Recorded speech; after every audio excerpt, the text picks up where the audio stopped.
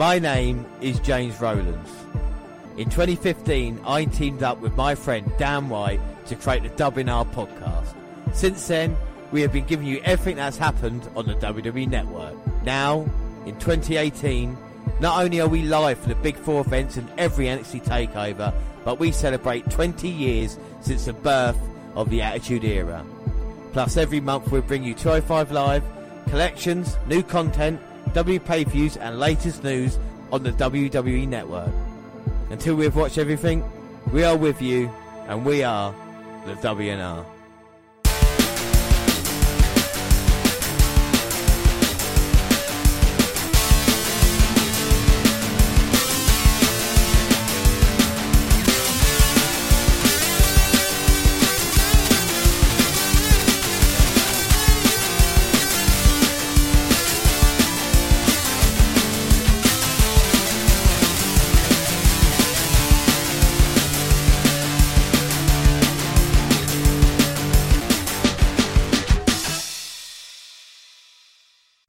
Yes, hello, I am James Rowlands, and as always I'm joined by Dan White. And today it's the WNR171. It's WWE versus WCW August 1998. But before we do anything, we're going to start with an alternate intro, and I'm not going to do the words this week because we lost one of Britain's greatest entertainers, I would say, would be fair, in the loss of Barry Chuckle. So, out of tribute, let's play the Chuckle Vision theme song.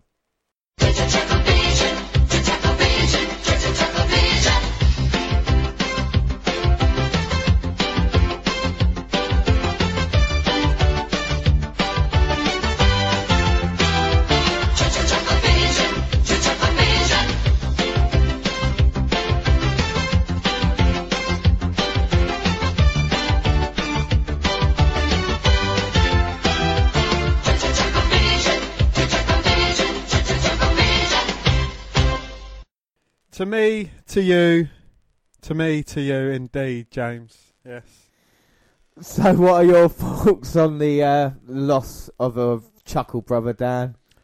Well, it is one half of the greatest duo I used to watch, and oh dear. Yeah, no, it was great, and it's a shame. But the good news coming from it is that his organs were donated to the hospital, and someone got his eyes, and now they've got Chuckle Vision. So we move on. Too soon. We move on though to the intro. In 1998, WWE ratings war. Their shows Raw and Nitro went head to head on Mondays. The WNR podcast go back 20 years, right in the middle of the battle. We've followed the war since the inception of Nitro. But now with the start of the Attitude Era and WCW still at its peak, the WNR podcast follow it month to month. This is WWE versus WCW, the Monday Night Wars, August 1998. Yeah, and let's begin. And let's not forget our 5-point system, of course. Rank each show out of 30 points, and then we see a winner for it in a month. And last month was just ridiculously close, a quarter of a point difference. But we've got a 5-point system, anybody doesn't know, and that's roster, rating, promo, matches, and the setting as well. So we'll be looking at that. But we start off in WWF, and not only is the feud between the Nation and DX in full swing, but Austin and the Undetaker are still tag champs. Not only that, Val's Venus. Yeah, we'll find out what that means in a bit. And the question still to be answered is, are Taker and Kane in cahoots? You like that word, cahoots, don't you? I loved it. I wish the pay-per-view were going to be called Cahoots. That would be fantastic for me. We hope to find out on the highway to hell. Your champions in the WWF though are... Well, the WWF champion is Austin. The Intercock. The European champion is D'Lo. The tag team champions are Austin and the Undertaker. And the light heavyweight champion is, well, no one really cares. Yeah, but we do start this month with WWE Heat. It's episode 1, Sunday, August 2nd. And the August 2nd edition of Sunday Night Heat took place at the Arrowhead Pond in Anaheim, California. It was taped on July 27th, 1998.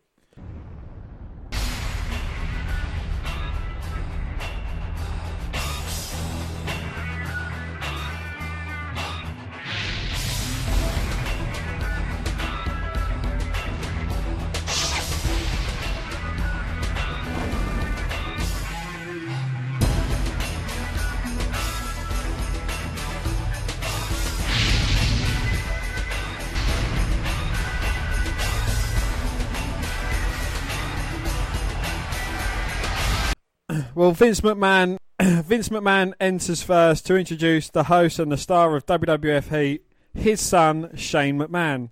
Shane comes down to ringside with a couple of female valets and joins JR and Jerry the King on commentary. And this is the first proper appearance of Shane McMahon on WWF television. He'd been a referee and official like that before, but it's the first time he's really getting introduced as the son of Vince. And the first ever match on Heat is Edge versus Jeff Jarrett. And that is F JARRETT, ain't he a twat? Exactly, and you think you know him, it's Edge, who's only made his debut a few weeks ago, and we're going to start here on Heat. And it feels like quite a big deal. We get massive fireworks to start off. And of course, Jeff Jarrett comes out with the double J and the Catherine wheel, which I appreciate. Attacked Edge in the early going to get an advantage. We've just seen Edge hit a spear, but didn't go for a cover. I mean, that was just one of his moves in his moveset at the time, as opposed to a finisher. And that was nice. Short arm turned into a DDT. And Jeff might be taunting a bit too much here, though. When we see Shane McMahon alongside, like I say, JR and the King on commentary. And that is a tidy bit of blonde. Well, this is how big, though, getting at this time, they could afford another show on the USA Network, have an hour show on a Sunday, much like Thunder was for WCW. I mean, Heat didn't become the shit show it was right at the start. You know, there was still a few big matches on it they were hoping to we'll catch or we'll see. And, of course, it's a build-up to the pay-per-views. And the camera cuts away from the action to show Shane getting some makeup applied. Well, it's the important stuff here in the WWF, isn't it? It's Jeff takes down Edge. Seeing Shane the first time ever on telly, would you think he'd become the batshit crazy son bitch he becomes now? I mean, you know, he returns, he's taken a few big bumps, or huge bumps. It's interesting when you look at the impact of certain wrestlers, what they've done. Like you say with Shane, I don't think at this point you would see him being that kind of daredevil. But even with Vince McMahon at this time, you haven't seen that yet. You know, even though he took matches, he's had that one match roster that never took place. But like I say, we're building towards it. But what I love about it as well is someone like Edge and Jeff Jarrett, who's, you know, still quite relevant to this day, both Hall of Famers, are in the first match of Heat and on the roster. And if you look at the complete roster in WWF at the time, how many Hall of Famers and how many guys went on to have success outside the Attitude Era, I think that's more interesting than the actual era itself right now, you know, with all the stars involved. Well, Edge's success came some great matches during the Attitude Era, but, you know, his more solo success came after this. As a proper main event star, you know, and I think we're going to see that a few times. We're just going for a list of champions and having like the Rock as champion and Austin as well. You think, well, fucking Rock's Intercontinental. He still hasn't got on to that kind of huge success. And oh my God, it's over. Well, an accidental trip on Jeff Jarrett from Tennessee Lee, and it helps Edge get a quick pinfall. Well, that was a little bit of a mistake there for Tennessee Lee, and Edge gets the first victory on Sunday Night Heat, which wasn't a bad match, was it? You know, not a bad match to start things off. Anyway, the camera catches Amy Hunter Cornelius and Mario Lopez at ringside, promoting Pacific Blue television series on USA Network. And if you don't know what series that was, then the promotion didn't work that well, did it? Well, Jerry Lawler enters the ring to interview D-Generation X. That's China, Triple H and X. He asks about the upcoming match that Vince McMahon sanctioned between Triple H and X-Pac on the next episode of Raw. X-Pac answers that they are professionals and will shake hands afterwards. Triple H laughs at Vince McMahon's attempt to break up the group. He states they are the most titillating group in wrestling. He proves that by getting several female audience members to show their breasts. Well, a segment of Droz's World, a parody of MTV's The Real World, shows Droz explaining how Henry during his training. Tom Pritchard explains that it was disgusting and chunky. And talking of chunkies, Mr. Yamaguchi is just...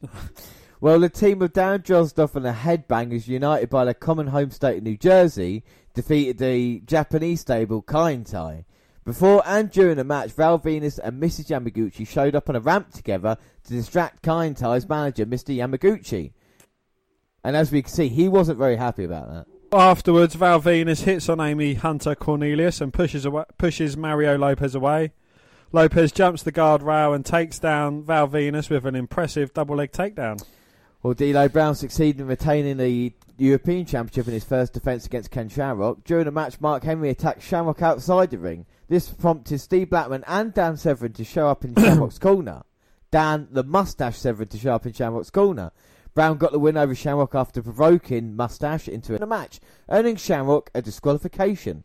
Well, Steve Blackman tries to calm Shamrock down after the match, but Shamrock throws chairs and ring steps around in anger. Pacific Blue star Shania Moka talks with Lefty Bart Gunn backstage. That's with his left hand, not due to his political aspiration. In the main event, Owen Hart and The Rock, representing the nation, defeated Kane and Mankind by countout after Owen Hart jumped back in the ring at the last moment to avoid a double countout. With this victory, Owen Hart and The Rock become the number one contenders for the WF Tag Team Championship.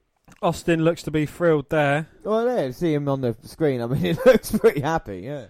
Yeah, well, Michael Cole interviewed Steve Austin backstage and asked what his relationship was with his fellow WWF Tag Team Champion, The Undetaker, and Austin says they are just a team and he'll kick anyone's ass he feels like. Yeah, so that was Heat. What are your thoughts on the first episode of Heat, Dan? Well, it certainly had, a good feel to it. I think it was, it was great for a mid-card talent, to try and get their push. And, to help them out. And it gives a bit of storyline progress throughout it as well. Yeah, and I mean, it's still good to see some people like The Rock and Shamrock and Kane and Mankind on Heat with an Austin interview and even Mr. McMahon involved. So there's still hope, I guess, for the programme. But we move on to Monday Night Raw, episode 271, and that was August 3rd, 1998.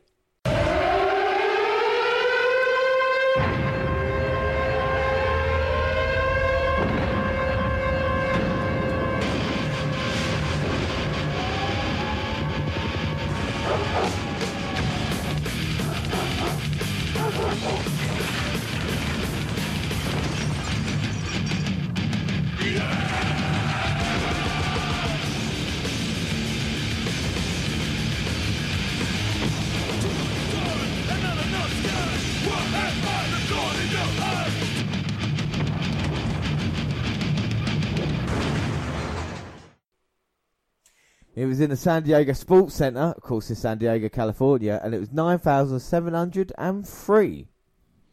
Commentators are Jim Ross and... The main event tonight is another tag title defence, this time against Owen and The Rock, which should be interesting. We saw the setup for that on Heat. Other than that, we have a very infamous scene involving a naked Val Venus. Let's get to it. Well, here's the nation to open things up. Rock and Owen beat Mankind and Kane on the W Heat. Like we said, it used to be a huge show to get the shot. They're here to chat right now.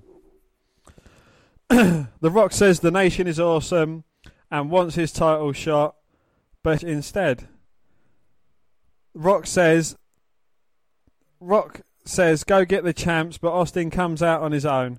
Taker comes out as well, but Kane pops up on the stage. Austin goes in and gets beaten down, but Taker goes after Kane. Mankind jumps in. There's a referee here. Is this a match? Oh, there are like 5 referees, so this is just a brawl. Austin gets a chair and clears the ring. So quite a crazy start to Monday Night Raw. Yes, and our first match is Mark Merrow, Golga. Now, this is a strange choice. Sable comes out with Golga for some reason. She says she has a surprise for Jackie as well. Corrigan and Silver come out in tuxedos and sing the Miss America song. Golga. Saluna breaks flowers over her back, slams Merrow, and Golga wins with an earthquake. Well, bad match here, but the oddities would begin to get a moderate push.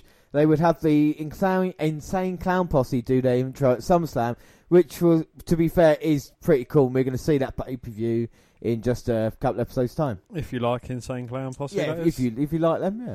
Corrigan dancing makes up for almost anything, though, and the oddities theme was always kind of catchy, so why not? It was always kind of a guilty pleasure. Yeah, for me, definitely me, yeah. Brawl for quarterfinals, Godfather versus Scorpio. Yes. Go on. Severn has pulled out, so Godfather is back in. The Mustache says he has nothing to prove, so there's no need for him to be there. Godfather, I think, debuts the offering the women instead of fighting deal. No, he doesn't. We saw that last week, so I'll cut that bit. Cut that bit, James. Scorpio says, let's fight, and someone needs to check on Lawler. Godfather wins on points. The Outlaws say they'll take out Kane and Mankind. Rhodey gets in a good line. We're not afraid of you. We're afraid of what we'll do to you. Well, Kane, Mankind versus the New Age Outlaws. The Outlaws jump Mankind on the floor while Kane makes his entrance. Mankind and Billy start, but it's quickly off to Road Dogg. The shaky knee gets two. The Monsters take over with Kane pounding on Road Dogg. Billy comes in and tries a double suplex, but the Outlaws get dropped. Out to the floor, and Mankind cracks Road Dogg with a chair. Billy hits Mankind and is clotheslined down by Kane. The Outlaws get Kane alone and hit a double suplex, but Mankind uses the claw on Billy Gunn. This allows Kane to tombstone the Road Dogg for the pin. Well, this was more of a brawl, and like last week, I don't think anyone gave the Outlaws a chance at all. That being said, last week was a much better match because it's more wrestling-based, as well as having Undertaker sell some stuff. It's not a horrible match, but it's pretty much an annoyance to the Monsters rather than a competitive match. Hulk apologises to the fans for last week. Yep, and then it's Hulk versus Jeff Jarrett. Hulk starts off with his power stuff, and Jeff Jarrett doesn't really listen to Tennessee Lee. Hopefully that leads to Lee's dismissal. A charge misses and Hulk's shoulder hits the post. Jeff takes over and hits a Russian leg sweep. Well, Lee tries to get his belt buckle off for Jeff to use. The delay lets Hulk hit a neck breaker for the pin. I don't winning a singles match without being against the team they're feuding against. So, little fact there for you. Yes, Southern Justice jumps the LOD post-match, and Droz comes out to cancel out Jarrett. Well, here's Vince with his goon squad. He talks about the paths of Austin and the Undertaker intersecting at SummerSlam. Tonight there's going to be a roadblock though, as they'll lose the titles. Vince brings up the post-main event attack last match, implying that Taker was in on it when Kane and Mankind jumped Austin. Well, Vince requests that Taker come out now to explain himself. Taker comes out to new music and Austin follows him before anything can be said. Austin says he threw Taker a beer because he looked thirsty. Austin has the Smoking Skull title now. It was debuted tonight. And Austin throws the mic to Vince and leaves the tag belts behind. Taker shouts at Austin to come back and says that's what Vince wants Austin to do. He says Vince wants to drive a wedge between them, so come and take what belongs to Austin, meaning one of the title belts. Well, Austin does so to leave again, but Taker says that Austin is the safest guy in the company right now, at least until SummerSlam. Rock says he doesn't care what's going on with the tag champions because they'll be winning the titles tonight. And our next match is X-Pac versus Triple H, and the winner gets the Rock, presumably at SummerSlam, for the title. Triple H introduces Triple H rather than Triple H, Hunter, Hurst, Helmsley. So here we go, collar and elbow tie-up to start. We saw these two men competing in the King of the Ring qualifying round. And Triple H managing to dodge a leapfrog there and a tilt-a-whirl backbreaker. Going for the cover, but only getting a two. And Chyna looking on. We saw what happened last time. She didn't pick a winner. She was throwing either Hunter or X-Pac in. And now Triple H backed up in the corner. So we're seeing the Nation, who have already got the Intercontinental title and the European Championship, looking to get tag team titles here tonight. And we got DX feuding. I mean, I didn't think this was going on during the Attitude Era. These problems already in DX, you know, after only being together for a little amount of time. Vince McMahon trying to drive a wedge between them like he is the tag team champions. Well, yes, indeed. You know, you see how Vince kind of plays everyone against each other now, and it is because you kind of take these things for granted while watching it the first time round, and it's, you know, it is interesting to see the amount of effort that actually goes into these storylines as well. Yeah, I think that's the thing. Yeah, because you see clips, but when you see all the build up to it, whether it be good or bad, you know, this is the kind of thing that we're seeing now with the second X-Pac Triple H match. Triple H goes for the clothesline. X-Pac dodges it, hit a spinning wheel kick. Can he get X-Pac down? No, shoulder up at two. X-Pac with his quick leg drop goes for another cover. What are your thoughts on X-Pac? Do you like him? Do you not? I don't know. I see X-Pac as a solid mid-carder. He's not someone that I'd ever see, you know, at the top level, whereas Triple H, you can actually see, you know, he's got that top-level look about him. Do you think he's a Hall of Famer? Yeah. A headline Hall of Famer. No, I probably don't think he is, but I think he's very underrated in that way. When you talk about people of his size, you know, as the 1-2-3 kid back in the day, one of the few guys to actually be around in the land of the monsters, as it was. So I think, you know, for some credit there, and the way he wrestled as well. And with X-Pac, he was extremely loved, especially when he was in DX at this time. Really was a fan favourite. Then it turned for him and he was just hated forever afterwards, wasn't he? It was so weird. But, I've not got a problem with X-Pac. He's a solid worker. But I just, I think there's some people, because with X-Pac, I think he just showed up, done his stuff and buggered off. But there's other wrestlers you hear stories about, they're always helping out backstage. They're doing things, above and beyond their call of duty, which I think that's what helps make a great superstar. He had the likes of Austin. He'd be sat in a gorilla position watching everything that's going on, learning and, things like that. And you've got X-Pac that would presumably, as soon as his match is finished, he's going out on a piss. Yeah, a bit of crystal meth or whatever it is as well. I think with X-Pac, not only that, but it was the kind of, with promos as well, you probably wasn't as strong as that to go forward. He was better off in a group. Even after DX failed and he wore the DX colours for a couple of years, like the X Factor as well, they tried that. So to try and be in a group, I think, would work out for him more. X-Pac nearly broke his neck as he went in the turnbuckle. Triple H moved, and that's Triple H in complete control. And he hit the big knee on X-Pac, had him in serious trouble. But as I said that, went in for clothesline, X-Pac dodges it, then hit the spinning wheel kick. Only manages a 2 count, though. 3, 2. Left off. But X-Pac, he's certainly got some very talented feet. Yeah, I hear one went to Harvard, so I know he's very educated. And X-Pac now, gonna go Bronco Buster. Oh my God! Well, that was Chyna in from behind, taking out the leg of X-Pac. He's gonna punish her one day by sticking his dick in her. Oh my God! Well, she just stuck his forearm, her forearm in his face. H a bit shocked by that, but gonna take advantage. Loading him up. Hits the pedigree. Well, Triple H goes for the cover. 1, 2, 3. But is that it now for DX? Is X-Pac been kicked out? Why did Chyna do that? Well, your thoughts, Dan. Or is this the end of DX? As you said, I mean, Triple H doesn't look happy. Well, potentially, but there's certainly more members to DX than just these two guys. Well, X-Pac getting in Triple H's face right now. And he says he's got nothing to do with it. X-Pac pushing him off. Oh, X-Pac, well, he's not backing down. Triple H is not backing down from X-Pac. Gets right back in his face. The two exchanging a few words in the middle of the ring. Are they going to fight? No, X-Pac saying you got to sort this shit out. Well, my God, is DX are in serious trouble. I think they wanted to hug it out. X-Pac saying he wanted a chance at the title. Well, anyway. Up next, Val Venus and Taka Michinoku versus Kane and Taker. Well, it's not bad, and Triple H seemed to be surprised by that ending. I don't think after this, but it's one of the favourite matches ever, and launched both Triple H and The Rock about 5 levels up the card. The explanation from Chyna should be interesting, though. Well, Tio and Yamaguchi are here with Kane and Taker, along with Yamaguchi's wife. Val starts with Togo, and it's time to bump and grind. Oh, wait, Tio's on the team and not Funaki. Not that it matters, as Taka turns heel, joining Kane and Taker and attacking Val. The match is thrown out. Well, Taka is his sister. What? No, not Yamaguchi's sister.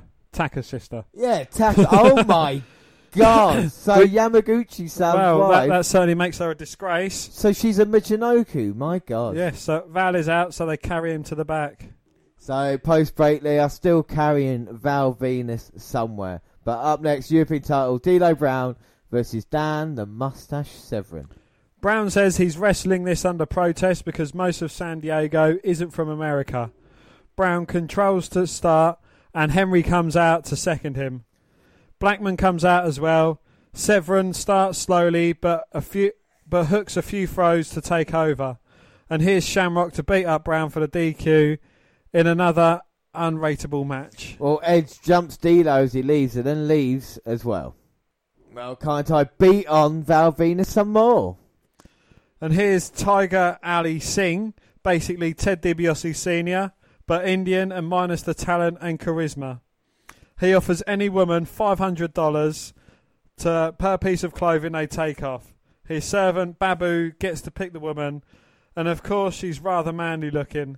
She takes off her top and it is disturbing. She goes to take her bra off and Singh says no. He'll give her $500 for every piece of clothing she'll put on.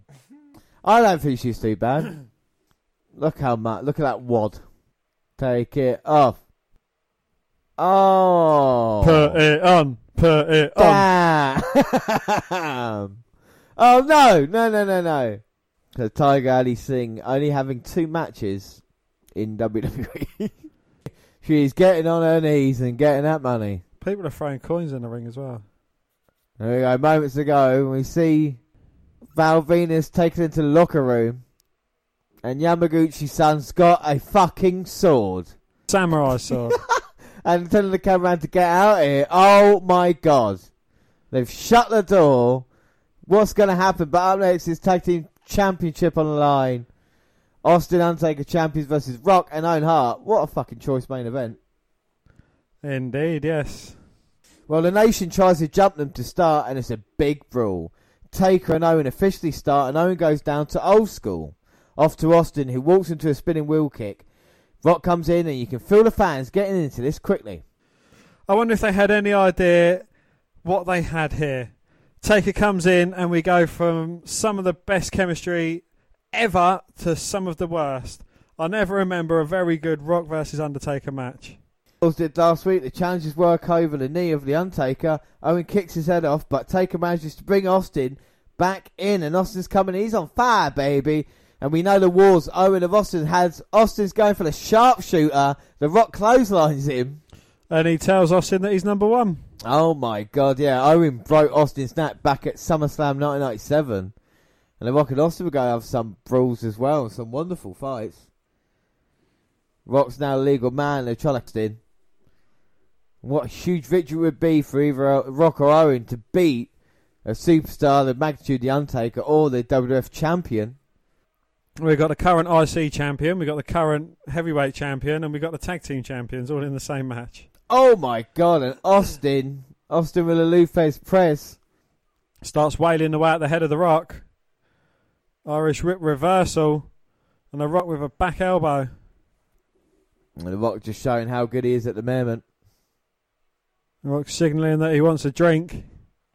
And now Owen's got the sleeper on Austin. Oh, Rock's busted open. Well, probably a big right hand by Austin. And the Undertaker now looking to try and tag himself back in if he can. Undertaker could have tagged himself in. I think that's the important thing. He's not a tag team wrestler, is he? He's more of a single wrestler. If you're a tag team, that's why you get the advantage in this. So you know how your partner works, and also the blind tags, cutting the ring off, all stuff.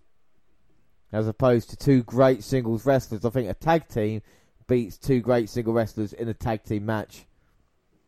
And now Austin, hand goes down once, twice, but the third time he stops it, and now he's got the middle finger in the air. Rock's Owen Hart up with a big right hand, sends him into the turnbuckle. But Owen with a low blow behind the referee's back, and that's how you get the advantage, his finger. And now Owen taking Austin down. He's going to go for the sharpshooter. But Austin knows how to block that, rakes the eyes. Owen tags in the Rock, who stops Austin from getting to Taker. And the Rock taunting big man, and I don't think that's a great idea. Undertaker comes in, gets stopped by Timmy White, gives Rock the chance to hit the low blow, Stone Cold. Clever teaming by the Rock, Owen Hart and the Nation. Well, they've been in one another's company for longer than Austin and Taker have, so, you know, they kind of know how each other works. You still got to remember the Rock's very young into his WF run at this time, even though he's rubbing shoulders with Austin the Undertaker. He's only been at 2 years, so a veteran like Owen Hart in his corner is going to help him out. Austin fought out of it, but Rock caught him. Looking for the Rock bottom, but Austin hits a big, unleashes a flurry of lefts and rights on the Rock. Irish whips him. Oh, looking for a back elbow. The Rock ducked it. Now both guys clothesline each other to James's delight. And now both men down, looking to tag in their partners. The Undertaker would be fresher than any of the other guys at the moment. Well, Rock managing to tag Owen Hart. Oh, Austin tagging Undertaker in. Now Undertaker's unleashing hell, fury and fire on both Owen and the Rock. Irish whips the Rock. Delivers a big boot to him. Irish whipped Owen. He ducks the clothesline. Gets caught in a choke though. Takes him for the ride. Barely. Owen up and all the way down. Must be at least 7 foot in the air. Well, that's nearly as high as he fell to his death. And the Rock comes in, stops the Undertaker's pin there. Austin and Rock on the outside. Sends a great one into the announce table. Now the greater ones mounted him and started punching away. Undertaker loading up for a tombstone, hits it. That's how you do it properly, Owen Hart. 1, 2, 3. Well, job done there by the Undertaker. Still tag team champions. Oh, wait a minute. Oh, the Mankind's in straight away though. Hits the mandible claw on the Undertaker. Austin's distracted by the Rock. And now Kane's got the chair to back of the Undertaker. No! Oh, the Undertaker, he must have sensed his brother behind him. Kane inadvertently hits Mankind with a chair. Undertaker rips it out of Kane's hand. Looks to clock Kane with it, but hits Mankind, who's just recovered. Oh my God, and Kane and the Undertaker not laid hands on each other yet. And now here come Road Dogg and Billy Gunn. They've got their problems with the Brothers of Destruction. I know Austin's back in. Well, the only person not moving at the moment is Mankind, who's unconscious. And we finished Monday Night Raw, and Austin, stunner! Yeah! Bang! Oh, wait a minute. Security breaking in. Val Venus is strung up. Yamaguchi's got the sword. No! Oh! What happened? Did they choppy pee-pee? What happened? That is it for Monday Night Raw. Oh. I want to know what happened to Val Venus's penis. I want to know what's happening with the tag team title situation. No. Val Venus's penis. Well, I think we're going to find out the answers to both. What a way to end Monday Night Raw. Why don't you tune in the following week?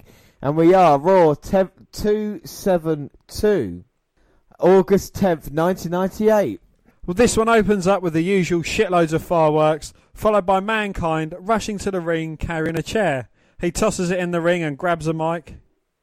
And this is what he has to say. Well, he says, I'm tired of being lied to. I'm tired of being deceived. What I like is the truth. And I finally realised, as much as it sometimes hurts, that there's only one man who has ever really given me the truth. And it's not you, Uncle Paul. There's only one person that's truly given me the bottom line. And it's not Stone Cold. Boo. So, I would like to bring out the man that never lies to me right now. And it's Mr. McMahon. Where are you? I need your help. Well, Mankind sits on the mat, rocking back and forth, waiting for McMahon to arrive. He soon does, to roaring boos. Mankind hands in the microphone and McMahon takes it slowly. So what does McMahon have to say? Well, he says, how humiliating this must be for you to invite me, Vince McMahon, out here to find you help the truth. Imagine that. Me, you. I detest people who need help. I loathe people like you who rely on pillars of strength like me just to get you through the day. The mere sight of the infirmed and the invalid makes my stomach turn. But you, Mick Foley, Mankind, do love Cactus Jack. Whoever the hell you are, you're a special case, aren't you? 'Cause I know you. You didn't invite me out here to help you, did you? You invited me out here to hurt you. I will. Because when I tell the truth hurts, doesn't it? And last week on Raw, when your partner Kane reared back with a steel chair, he could have either struck The Undertaker or you. It was no accident. The chair collided with your head. No. When The Undertaker snatched that chair from Kane, he could have obliterated his brother, but he annihilated you. Think about it. Just last night on Sunday Night Heat, The Undertaker disguised himself as Kane. The truth is, it might as well have been Kane himself, because you see, The Undertaker and Kane are in collusion, not just against you, not just against Stone Cold Steve Austin, but against every single superstar on the WWF roster. And just as McMahon says Kane and The Undertaker are one and the same, pyro explodes at the top of the ramp, and Kane lumbers out of the entrance, joined by Paul Bearer. They get to the ring, and Bearer gets on the mic. Oh, Undertaker! No.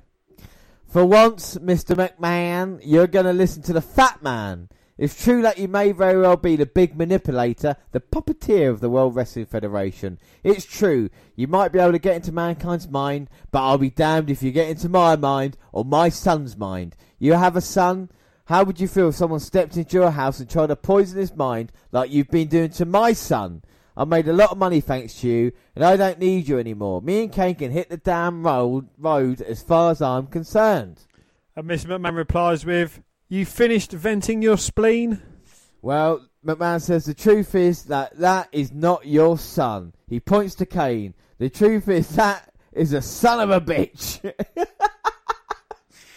That's you, Undertaker. I can smell the stink of death on your breath. That's you, Undertaker. You either take that mask off or I'll rip it off you right now. So he thinks Undertaker's dressed up as Kane again.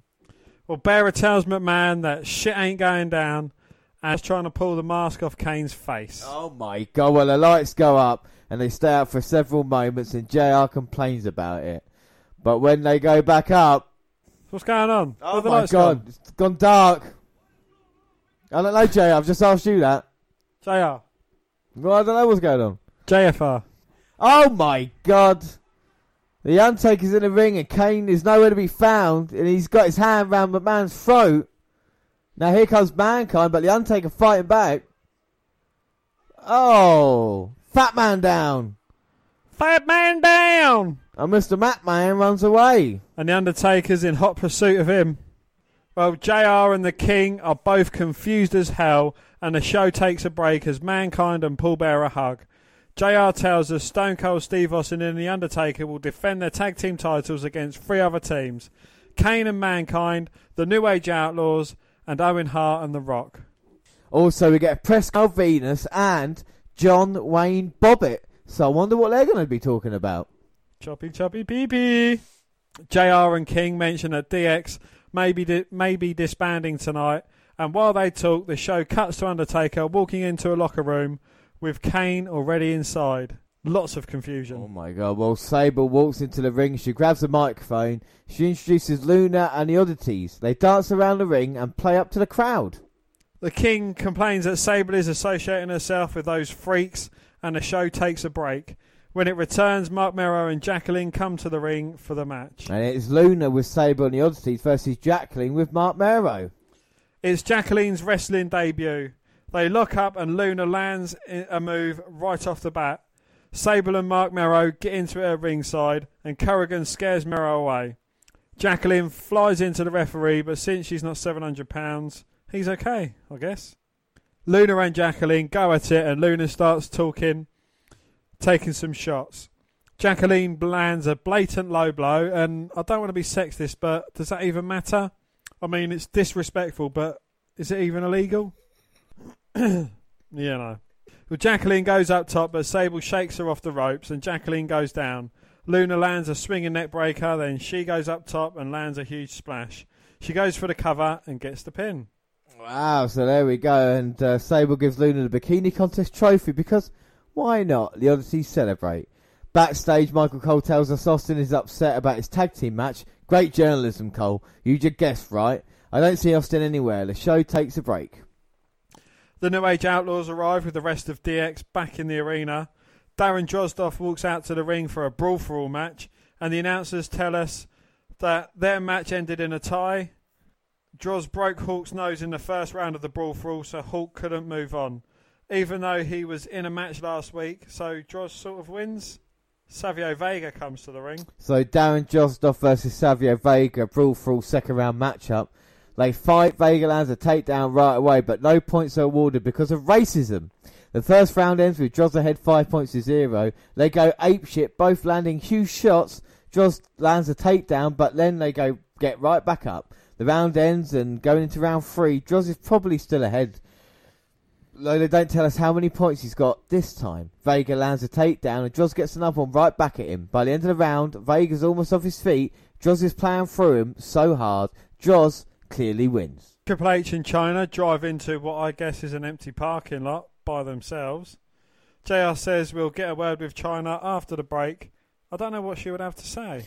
Well, after the break, she shoves Michael Cole into the convertible after telling him to suck it. It's classic.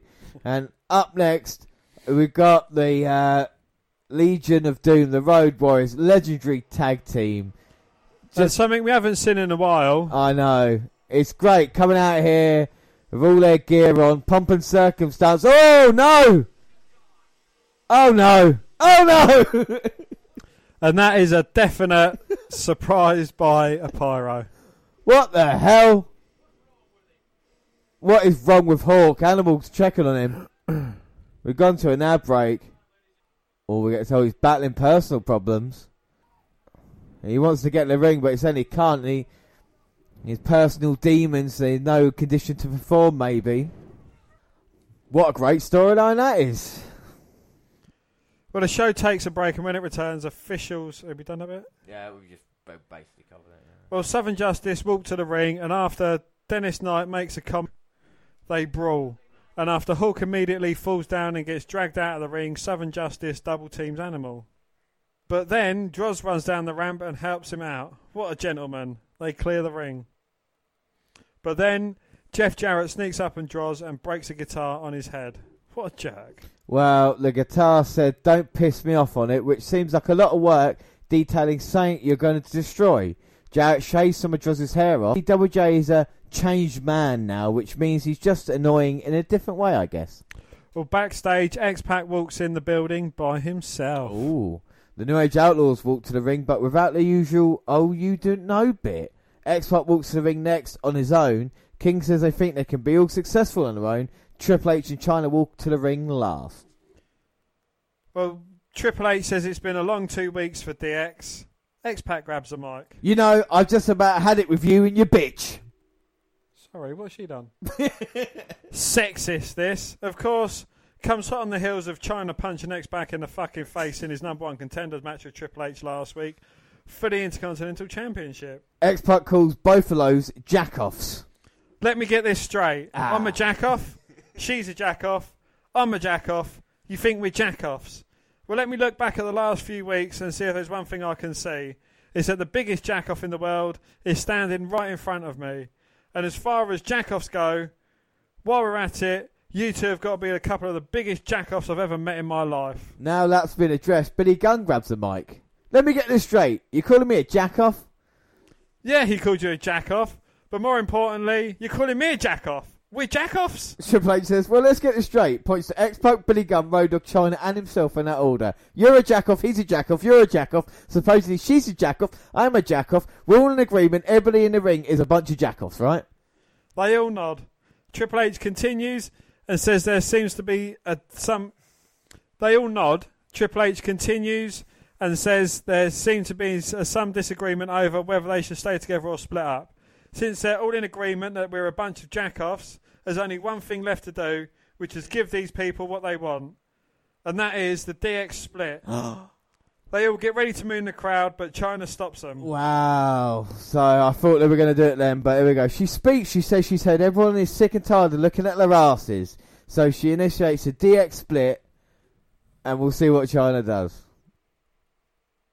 We've seen one night in China. Oh, China! Well, DX falls down and China shows her ass to the world. And JR says they got us. They got us, King. What a bunch of pranksters. The announcers mentioned we'll talk to Stone Cold after the break, and when the show returns, Austin is beating up Michael Cole and throwing him in a shower. Fuck that guy. The Godfather walks to the ring with several women. JR says the Godfather, he's a kind of upscale pimp. Well, he's got the hose with him. Apparently Bart Gunn is already at ringside and he starts yelling at JR and the King about how they didn't commentate on his match with Dr. Death fairly. JR says that shit ain't accurate. Vader makes his entrance and Gunn walks away and sits down. So that happened. Apparently if Vader doesn't knock out the Godfather, Gunn will. Godfather has Vader wait, but then asks him if he's ever been with a hoe. He shows off his hose and then asks Vader if he's ever been with anything this fine.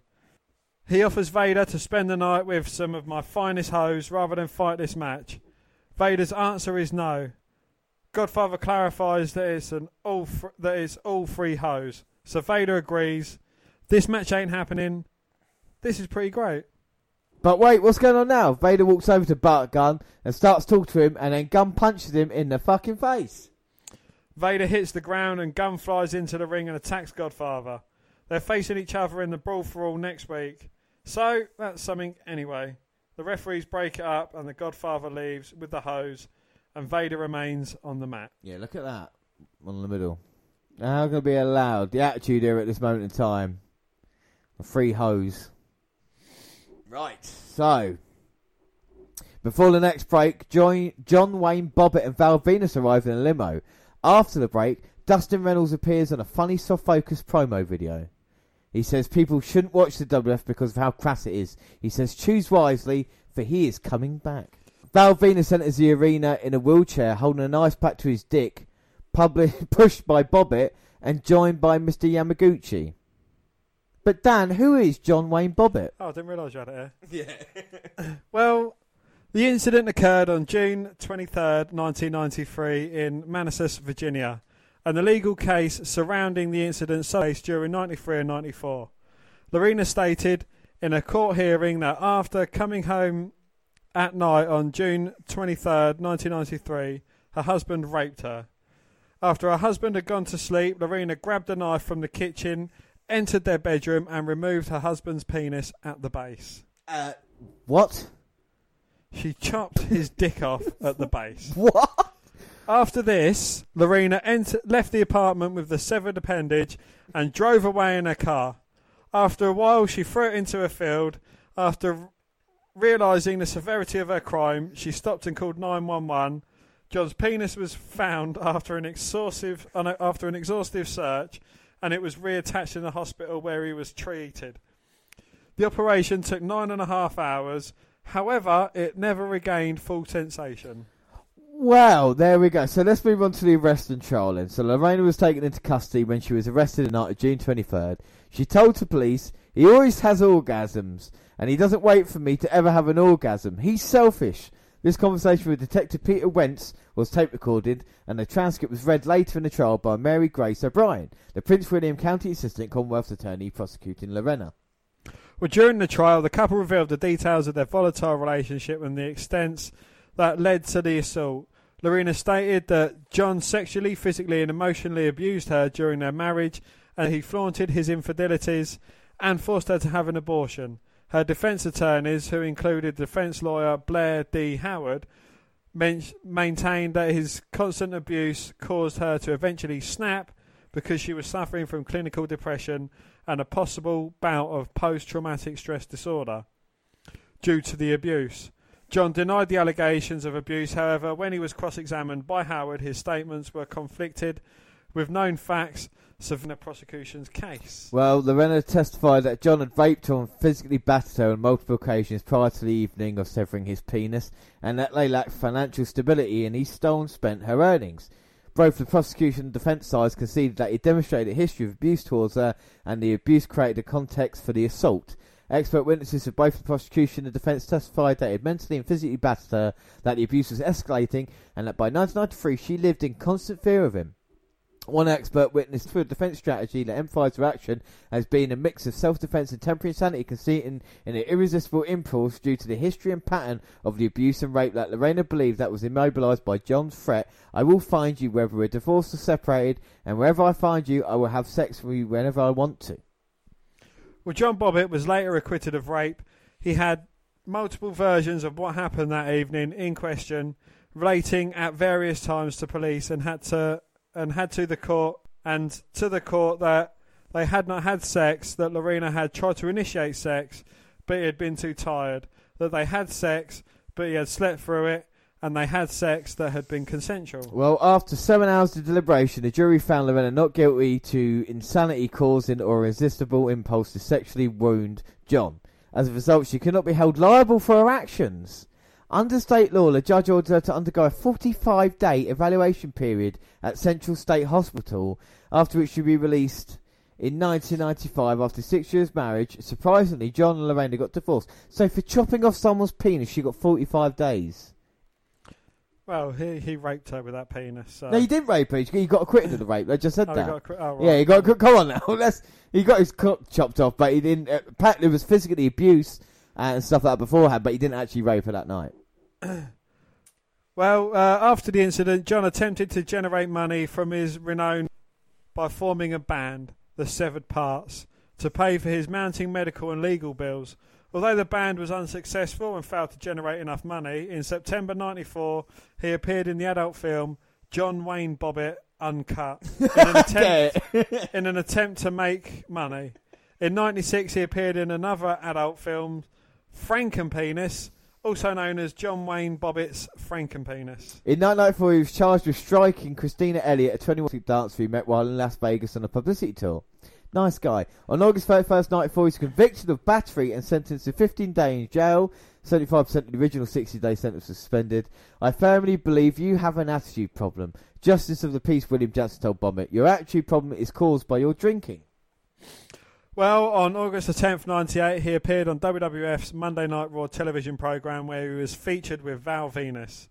Not long after, he moved to Las Vegas, Nevada, where he worked as a bartender, limo driver, mover, pizza delivery driver, and tow truck operator. I don't think that was all at the same time, though. He also had a stint serving at a wedding chapel as a minister of a Universal Life Church there. In 1999, Bobbitt received probation for his role in a theft at a store in Nevada. In 2003, he was sentenced to prison for violating his probation for the 1999 theft after he was arrested on battery charges involving his then wife, Joanna Ferrell. You see the kind of what we're getting here about abuse. He was then again twice arrested on charges against battery against Ferrell in 2004. The same year, he filed for divorce under the name John W. Ferrell, which had been used during his marriage with Ferrell.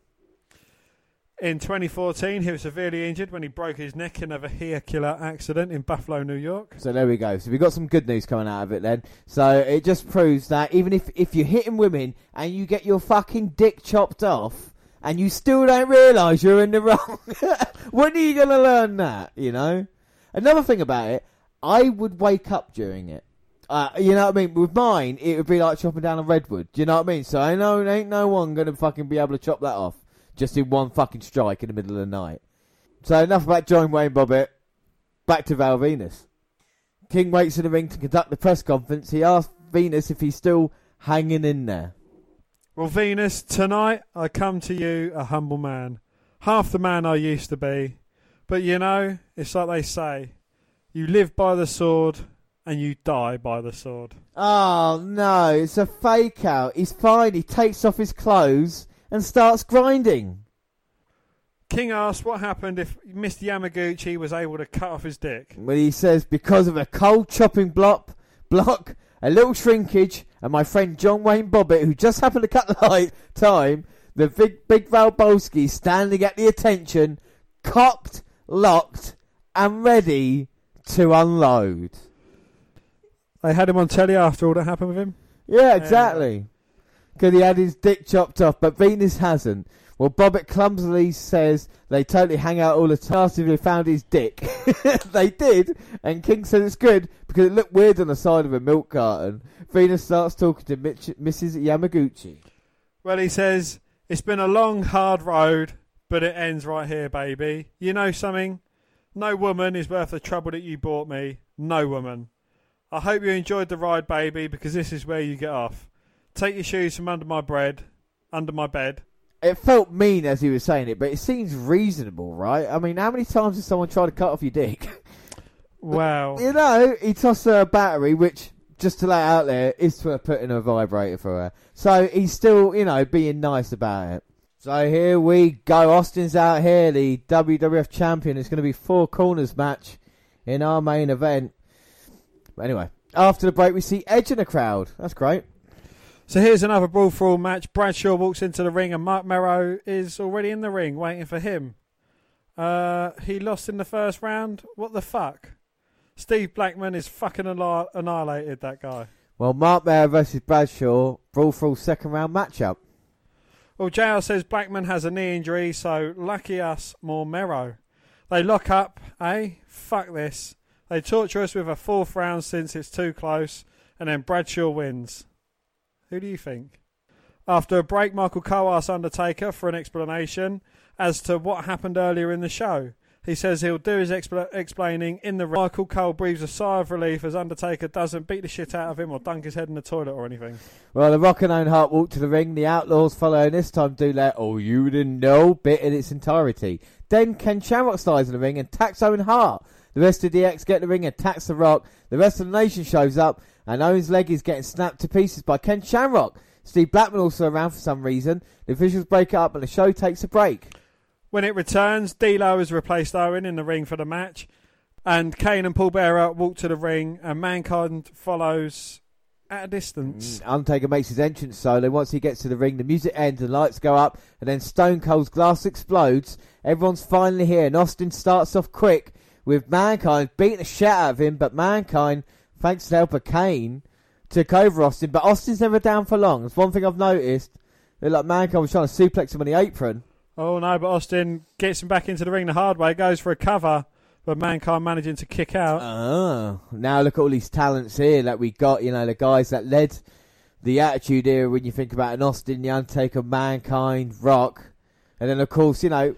The Rock and Sock connection. The Rock and Sock connection is there. You got the New Age Outlaws, a dominant tag team. A fan trying to get in the ring and Earl Hebner stopping him. And Road Dogg going to take a boot to him. And Billy saying, it's not worth it, mate.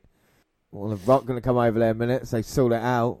So D'Lo's in because Owens got knocked out. You don't really see that many fan trouble in WWF, do you? So that's a kind of a first.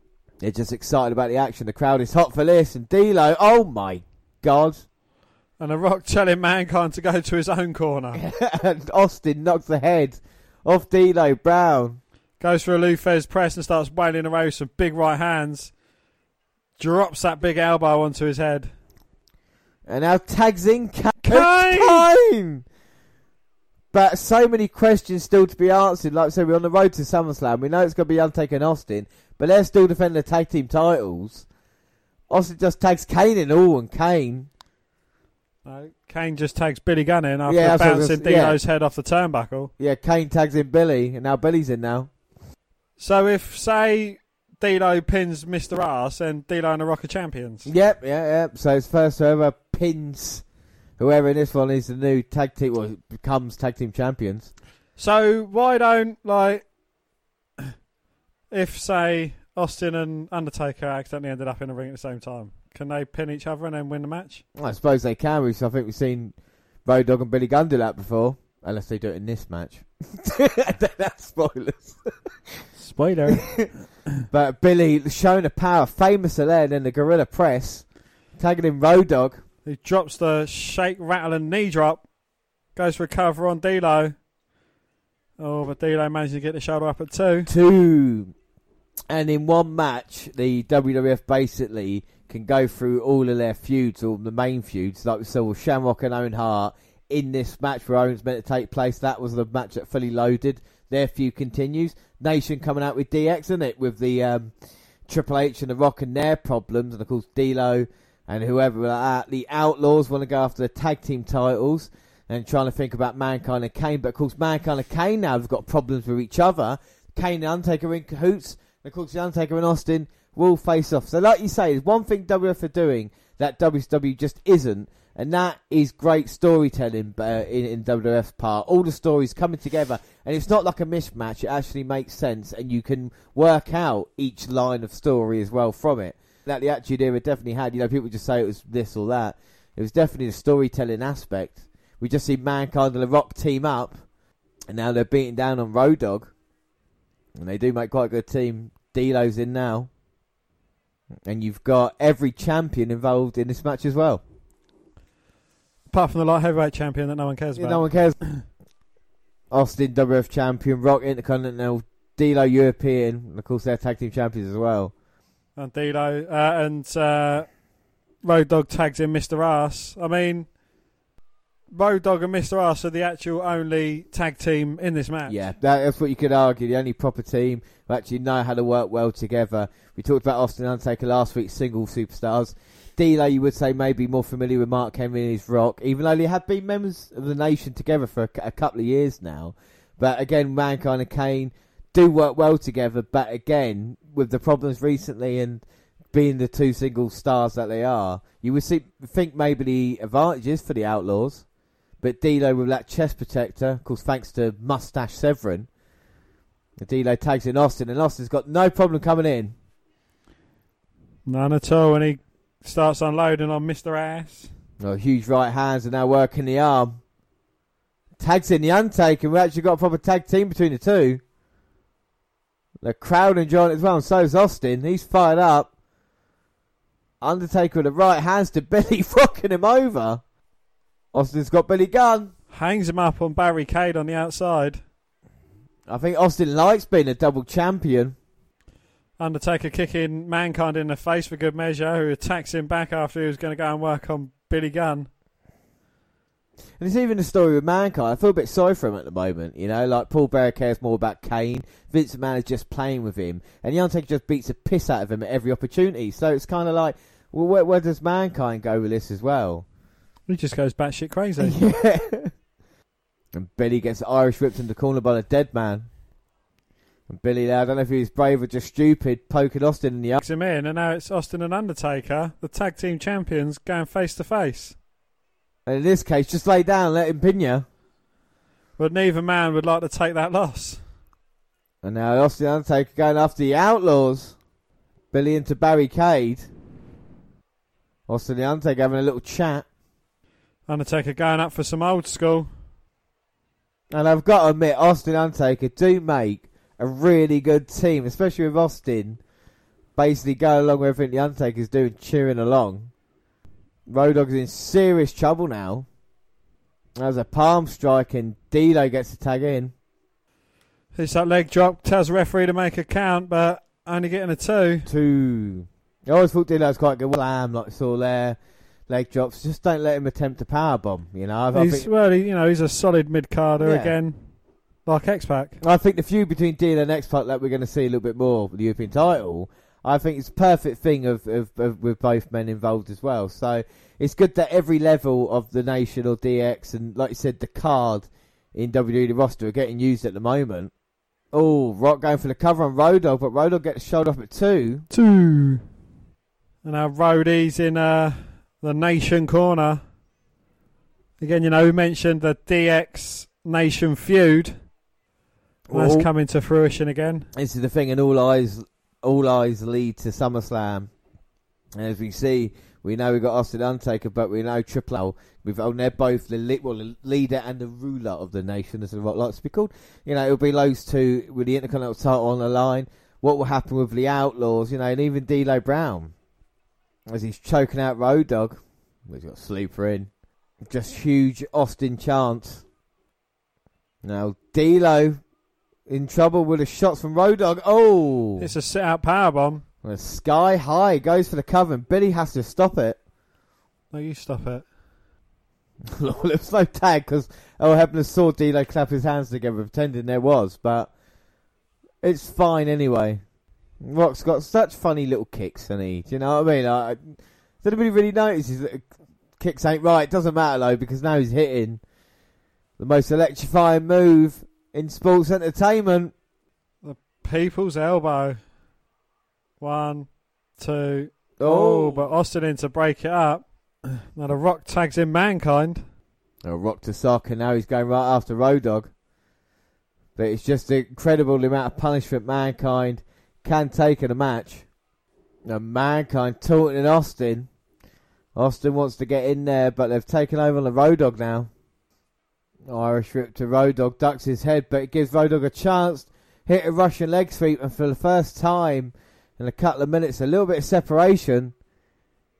Can he get to Billy Gunn or to anybody just to get the tag out at the moment? Oh, Mankind takes Billy Gunn off the apron, so instead he tags in the Undertaker, and this is what Mankind didn't want to happen. Undertaker's in with a huge right hand, and now it's gone crazy. D'Lo and the Rock in, Austin follows, takes down Rock. Now it's the Undertaker taking the Rock out of the ring, Austin stomping a mud hole in Mankind. D'Lo's going to go for the ride with a choke slam, no. Well, hell's breaking loose in the ring now. Austin with right hands to D'Lo. A foreign object in the ring. Oh, yeah, I think someone will throw it in. Big boot by Undertaker on Mankind. Kane tags himself in. Austin gets tripped, sent to the outside. Now D'Lo choke slammed. Billy Gunn clotheslined out. Now Undertaker and Kane going at it. Kane got Undertaker around the throat. Choke slam to him. 1, 2, 3. We've got new tag team champions. The Undertaker sits up. But when has he ever been beaten with a choke slam before? Seems like he went down a bit too easily there to me. Well, look at his eyes. He's looking at the Undertaker. He's looking at Austin. He don't seem that disappointed, does he? Kane and Mankind are tag champs again, and well, the Undertaker doesn't like Mankind, so why would he want him tag team champion? I think the question is, what's going on between you now? Austin was enjoying himself in that match, Dan, wasn't he? I mean, what do you think of the match? Yeah, well, you know, it's a bit of a all over the place match, really, wasn't it? And then the endings just seemed a bit screwy for my liking. Well, we keep asking, are they in cahoots? And at the moment, they're not giving us answers to say they're not. I mean, yeah, they laid hands on each other, but Kane walks away as champion. The Undertaker, Austin with a wry smile on his face. Well, one thing is, I don't think Austin can trust Undertaker, but Austin doesn't trust anybody. Well, that's been his mantra for a long time. My God. So another interesting Raw. Continuing the story towards SummerSlam, we move on to our next episode, 273, August 17th, 1998. Yes, and the show opens with a pissed off Stone Cold Steve Austin trying to break into Vince McMahon's dressing room. He's yelling a lot. Yeah, he even throws a briefcase at the door. I don't even know if Stone Cold thought the briefcase would knock down the door or if he's just blinded by anger at this point.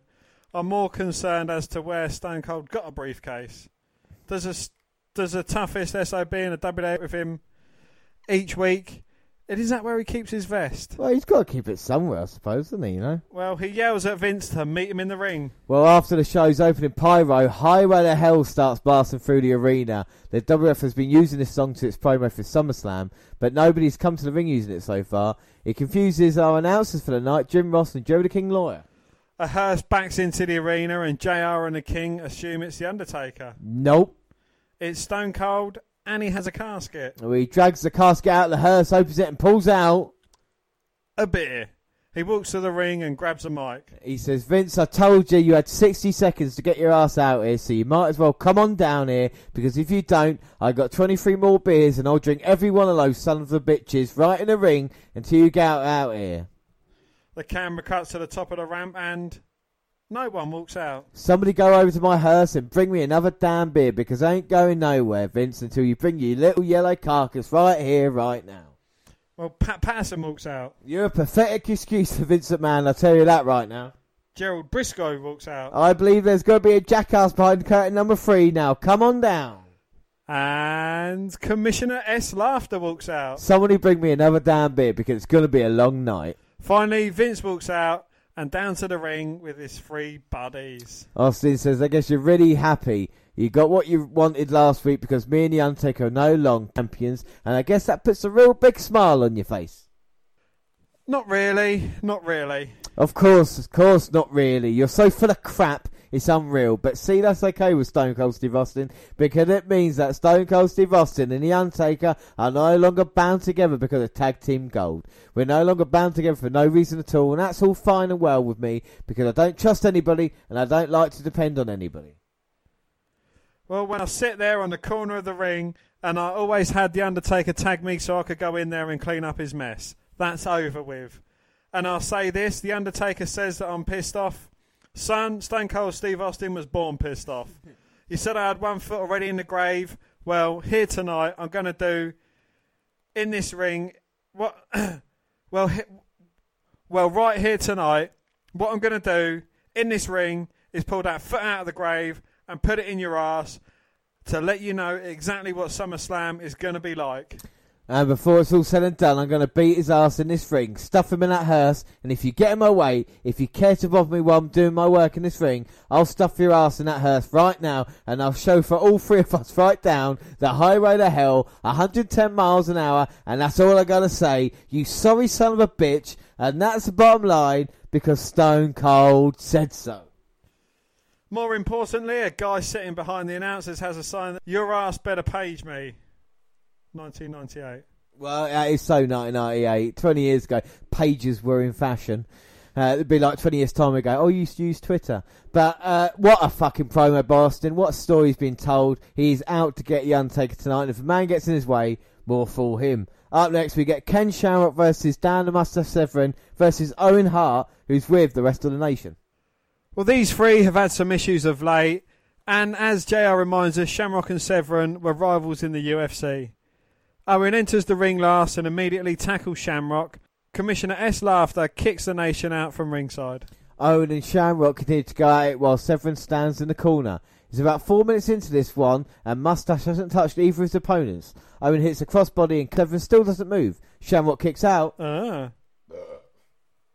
He hits a belly-to-belly suplex and covers, but the Mustache rips him off. Severin! Shout out to the WWF camera operator. Shout out to the WWF camera operator who captured a series of amazing Shamrock faces. Yeah, and also shout out to Owen Hart, who's sneaking up behind Shamrock and hitting a belly back suplex and giving us another great Shamrock face. Severin drops back to the corner to watch this one while Shamrock turns things around. He drops Owen and puts him in the ankle lock. Owen looks like he's getting ready to tap, but Severin sneaks up on Shamrock and pulls him off. Mustache puts Shamrock in that weird no-head armbar thingy of his. While the Mustache has the hold on Shamrock, Owen stands up and kicks Shamrock a bunch. It's great. Shamrock passes out and the ref calls it in favour of the Mustache. He doesn't release the hold, even though the ref tells him to. A second ref runs out. Steve Blackman runs out and drops Owen. The Mustache sees to, he lets go. The two stare each other down. Remember, Blackman's in a weird spot where he's friends with Shamrock and Severin. Sleepovers must be awkward as shit. Yeah, I know, not talk to each other. Well, Blackman checks on Shamrock and Severin puts Blackman in a submission hold. I guess they're friends no more. Owen gets up and starts attacking a defensive Blackman. I hope this leads to Severin joining the nation.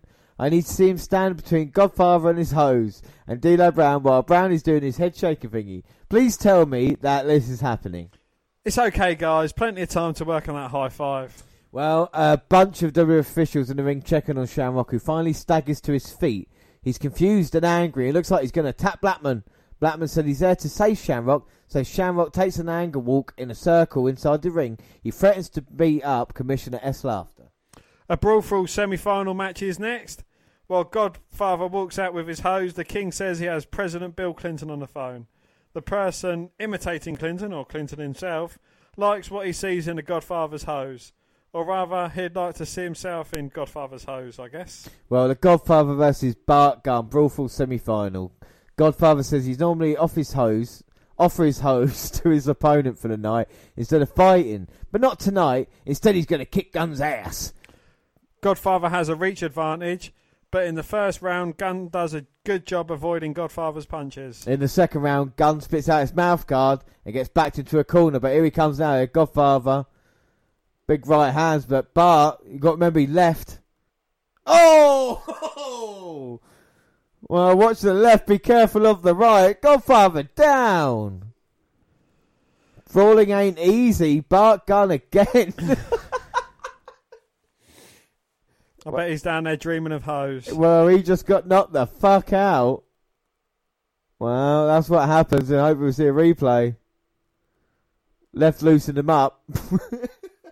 And the right knocks him out. Well, Gunn wins and advances to the finals next week on Raw. Wow, and Bart Gunn has had two amazing knockouts. One of Dr. Death Steve Williams, which ruined everybody's plans, and now the Godfather. Look at him still daisy in the corner. Yeah, that's great. Backstage, Shamrock and Blackman flip a table, although Blackman doesn't look at that into it. Shamrock also faces his toughest opponent so far tonight, a door. After a commercial break, Michael Cole says the word in the locker room is that for his Lions Den match at SummerSlam against Shamrock, Owen Hart has selected Dan Severin as his trainer. Dan the Mustache Severin as his trainer. Cole says Owen left already, but after the upcoming match he'll speak with Shamrock and Blackman. That should go well for Michael Cole. I wish him the best with that interview and his subsequent trip to the hospital. Well, it's time for the Raw debut of Gangrel, who, for me, has one of the coolest entrances of all time. Shut up, JR. Be ready.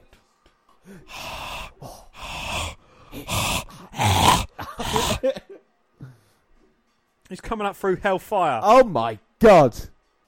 So last night on Heat, we made his debut and beat Scott Taylor, but he's got a weird substance in his hand. Is that blood? I don't know. Is that sacrificial blood? Whatever the heck it is. Right, so let's put it down. This is why his entrance is so good. Not only he gets fire. He comes up through the fire. He has a goblet of some liquid he drinks and spits in the air. And Edge is in the crowd and apparently very interested in this match. I wonder why the spotlight is on him during this. And he's going to go against then Gangrel. He's going to go against Brian Christopher. Like I said, he beat Scott Taylor last night. And R.I.P. Brian Christopher, the first Raw look back. We lost Grandmaster Sexay, but Brian Christopher here in his trademark laugh. He's going to go after Gangrel. Oh my God, and Gangrel looks so weird. I think he's a good character. I'm surprised he didn't really work out for Gangrel, but I think he was too much of a light Undertaker. Oh, maybe that, and a nice suplex there. Couldn't get the job done. And Scott Taylor. Now Gangrel, Irish whip. Brian Christopher dodges the elbow, and now going to go for the neck breaker, but Gangrel turns it. Impaler DDT. Bang. Plants Christopher.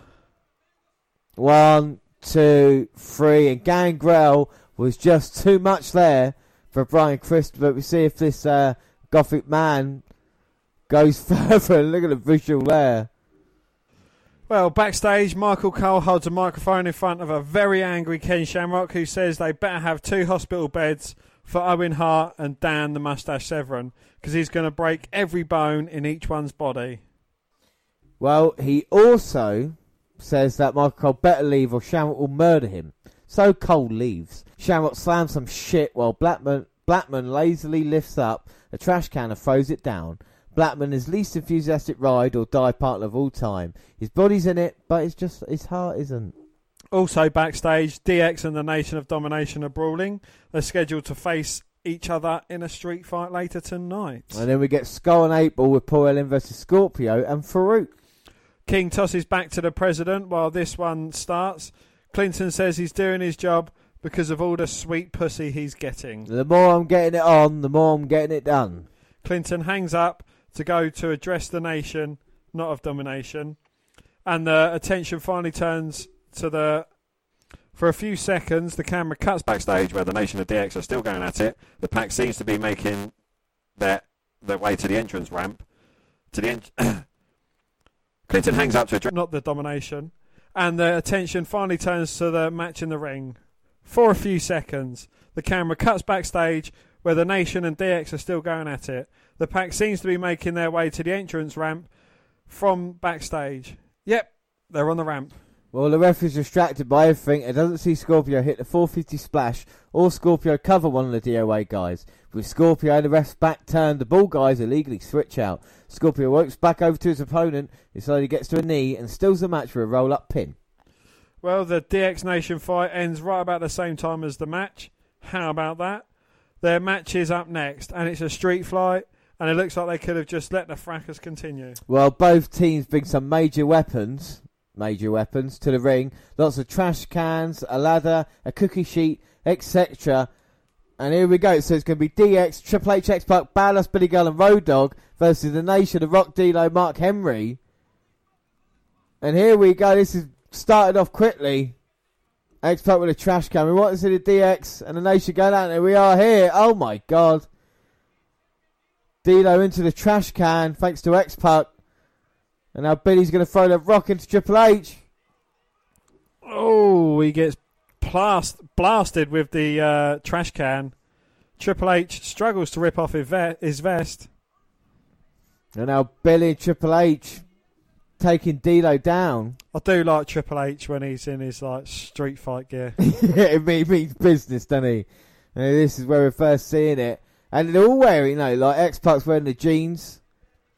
The same with Road Dogg as well. So this is definitely a war. And Rock taking out X-Pac. So it's 4-on-3 at the moment. Of course, we just saw the Godfather get the piss knocked out of him earlier. So he can't help. But I don't want to go to school today, Mommy. And Owen Hart is in a bit of trouble when it comes to... he left with Dan the Beast Severin, didn't Dan the Mustache Severin, sorry. He did indeed, yes. So the Nation are left short-handed. They're not doing too bad, though. European champion D-Lo got a trash can lid on Billy. Well, Mark Henry is two people. To be fair, yeah, he's the size of X-Pac and Road Dogg. They could use China as well, I suppose, DX. Yeah, they got 5 on 3. They got the advantage. Oh, and there you see that bacon tray to the head of Triple H after he hit Billy with it. And this is like the NWO is just not giving us, kind of. We want to see just a fight on Raw, and this is what we're definitely getting here. And you get the leaders involved as well. Yeah. The leaders ain't sitting there having one match a year, just 8 championships. And Rock's now, oh my God, thought he was doing alright. Well, The Rock was looking for someone to attack, and then Road Dogg beats him over the head with a baking tray and then goes up and tells the whole crowd to suck it. But D'Lo's up again with that trash can lid. Hitting anything that moves. Took out 3 members there, impressive by D'Lo. Triple H hits D'Lo, The Rock tries to stop it. No, you stop it. Now The Rock's slamming him down. No, he's not. He's got the baking tray on top of Road Dogg, and he's going to go for the people's elbow. On the baking tray, on the Road Dogg. Oh, kicks it off. Fuck it. Oh my God, but D'Lo gets sent into the stairs. Fuck it, he gets launched into the stairs. And Triple H goes crotch chop crazy. Goes for the gun, and Billy stops it, the bacon tray to the back of the head. Oh, now Billy Gunn maybe going for a power drive on the Rock. No! Oh! Jesus Christ. Well, one of the most dangerous moves you can hit. And now D'Lo and Road Dogg on the outside. Well, Jeff Jarrett's up in the apron. He takes out X-Pac. And what the hell is he doing to X-Pac? He said he's a changed man, but X-Pac fighting him. Well, what feud have these two got going on then? Well, is Jeff maybe going to become part of the nation? No, Southern Justice out here. The former Godwin's helping out Jeff Jarrett now. And we heard Jeff say he's a different man. He's a changed guy. Maybe he's targeting X-Pac for a reason. And that's good to see. Road Dogg now say, wait a minute. Coming to help out his guy. And Jeff's got some hair clippers. He cut some of Josh's hair off the other week. And now he's done the same to X-Pac. Rock bottom to Triple H. Mark Henry standing guard. Well, it's 3-1 at the moment. Road Dogg and Billy stopping Jeff and Southern Justice. And now X-Pac fighting back with Jeff. Hair versus hair match between these two guys coming up soon. Yeah, looks that way. And now the ladder up. Ladder match between the Rock and Triple H, of course, on the horizon as well. So everything into play at the moment in time. And the Rock definitely sending a message to Triple H here. Triple H has been busted open, or has he got internal? I think it might be a bit of both. Rocky sucks chants. Look how loud the chants are for this. Triple H going face first into the steel stairs. D'Lo and Henry keeping guard, making sure no one else comes in the ring. Well, what looked like it was a handicap match has turned into a handicap match for the nation against Triple H. Oh. Ladder to the midsection. Drops it across the back of Triple H. Well, might have just broken the back of Triple H. And he's still not finished. X-Pac trying to get into the ring, but he gets met with a couple of baking trays. Oh my God, Triple H in rough state. And The Rock doesn't care about the victory. He cares about sending a message. And The Rock there took to the next level on Triple H. All this fun and games has stopped. It is a real war between these two. And I can't wait. Look at Billy Gunn, a bad cut to the back. It's been a war now with Southern Justice, Jeff Jarrett involved. DX has been taken out here. What a statement of intent by the nation. Great Most stuff. definitely, yeah. It's certainly progressing this feud. No, fucking brilliant stuff.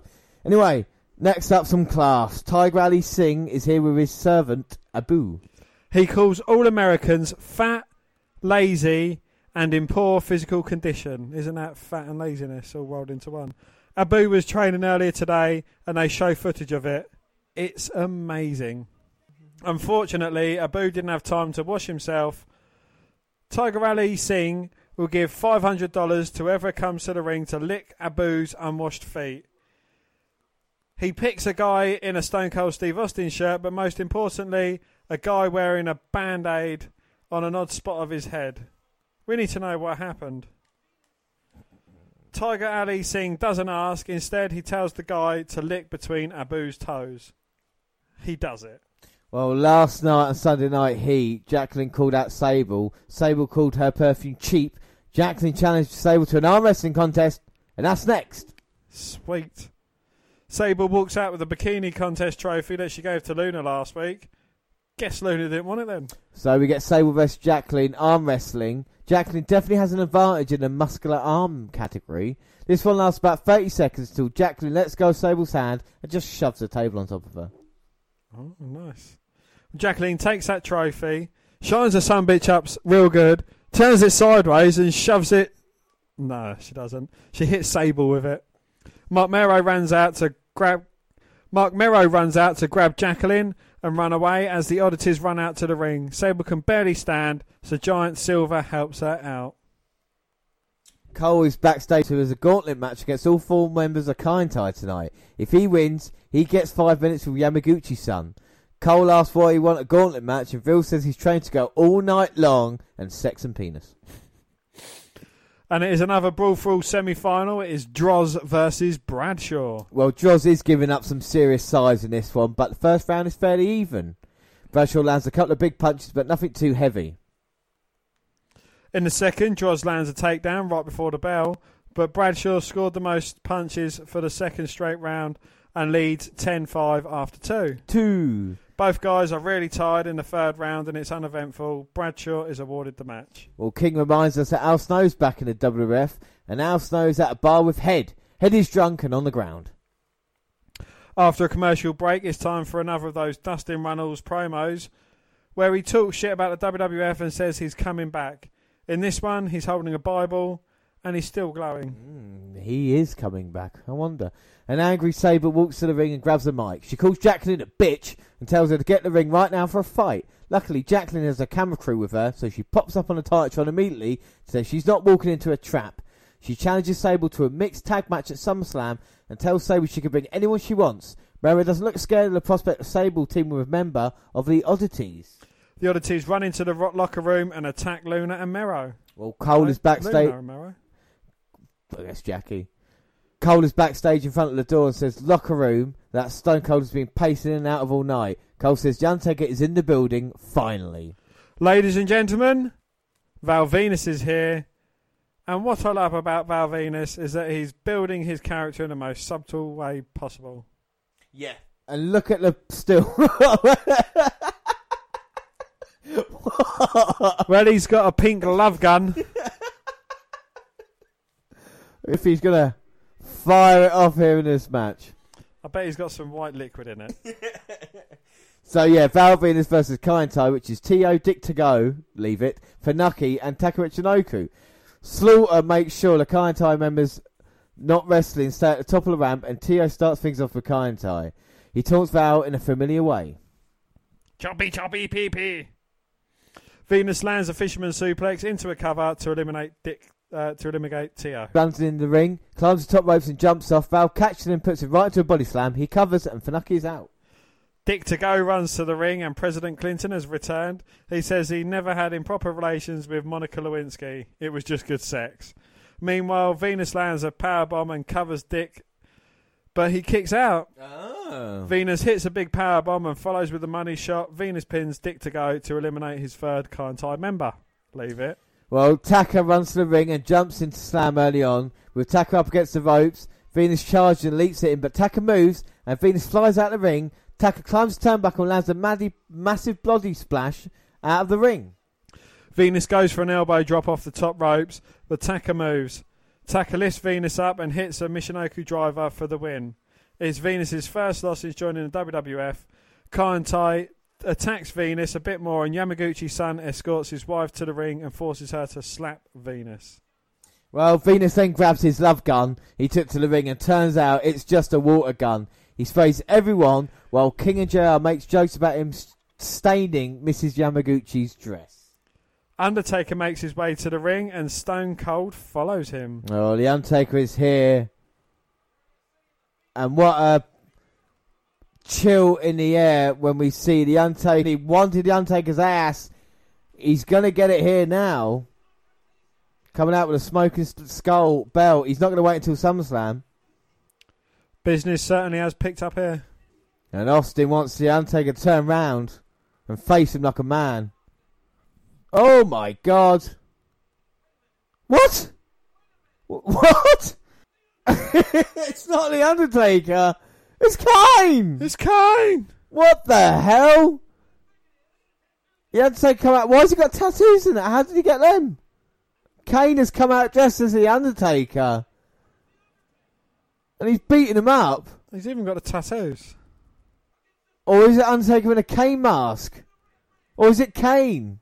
In an Undertaker outfit. And Austin... Half Kane, half Undertaker. I've never seen this clip before. Have you ever seen anything like this? Undertaker... It's the Kane-Taker. Kane-Taker. Oh my God, gets hit with a Lufez press. Let's see how he sits up. And he does stand straight back up again. Clothesline over the top. Lands on his feet. Well, now Kane-Taker's got Austin, throws him into barricade. It's either that or the sleeves, isn't it? That's quite well done, though. Does take away from the fact Kane was burnt if he can actually have that costume on. So I guess it's just his face. Indeed. Well, Kane has got Austin now, and oh no! Austin turns it round, sends him over the barricade, and now into the hearse goes Kane Undertaker. He said he's going to put his ass in. Gives him the finger. There we go, Austin. Door's not opening. Why? Undertaker's in the front seat. What the hell doing? And he's driving away with Kane-Taker in the back. And Austin making sure it's just, there's two men in there. And the hearse drives away. And Austin's just like, Jesus Christ, Sam. What? Goddamn kid. What the F? Have you ever seen anything like that before in your life? I have never seen it in my life. Shocking thing. And the Avenue Kane dressed up as the Undertaker came out. We've seen it there. But anyway, we do move on, and it's the last episode of Raw before SummerSlam. It's Raw 274, August 24th, 1998. Before the opening video even rolls, we see footage of The Undertaker walking into the building, followed closely by Kane. Ooh. They're both silent, and the show begins. Jim Ross introduces the show out of Philadelphia. Philly! Joined by Jerry the King Lawler. It's 1 week from SummerSlam, and JR is finally convinced that something's going on between The Undertaker and Kane. I'm pretty sure of it right now. You know, these two brothers who have been helping each other out for weeks now. Well, Undertaker's music begins and he enters the arena. Kane walking right next to him. JR says this means trouble for Stone Cold Steve Austin, but he also tells us that Austin has guaranteed that he will eliminate one of them before the pay-per-view. Oh, well, JR says, why is a Hell in a Cell hanging ominously? Why is the Hell in a Cell hanging above the ring? Why indeed? Indeed. Well, Vince McMahon appears at the top of the ramp, apparently happy about what he sees. JR says it's his birthday. McMahon says, well, finally, Undertaker and Kane have come out of the casket. This is the best television since President Clinton's mea culpa a week ago. After all those lies, we get the truth. And the truth is, ladies and gentlemen, I told you so. Let me repeat that. The truth is, I told you so. There's no doubt that The Undertaker and Kane combined make the most awesome, most destructive force in the history of the World Wrestling Federation. And there's no doubt with Kane at your side this Sunday at SummerSlam, there's no doubt that you don't need Vince McMahon to become the WWF champion at SummerSlam. Because, let me go on record, since we're telling the truth, with or without Vince McMahon, with Kane at your side, you will be the World Wrestling Federation champion once again at SummerSlam. However, Undertaker, as you look to your reign as WWF champion, there will come a time when you need Vince McMahon. You need Vince McMahon for my wisdom. You need Vince McMahon for my brilliant strategy. You will need Vince McMahon for my friendship. Ah, how touching. He asks Undertaker to decide before the end of the night, Vince McMahon, friend or foe. McMahon goes to leave, but then Paul Bearer slowly walks down the ramp, a sad look on his face. He asks Kane to tell him it's not true. Bearer feels betrayed and upset, but he definitely saves the moment to call Kane's and Undertaker's mum a sleazy whore. So that's real classy of him. He commands Kane to destroy the Undertaker. Well, will Kane destroy the Undertaker? Kane stopping the Undertaker going forward then. And the Undertaker beat the piss out of Paul Bearer. Well, Kane turns his back on the whole situation. And Undertaker now putting a pummel on him. What's Kane going to do? Here comes Mankind now. Or Kane and Mankind are tag team champions.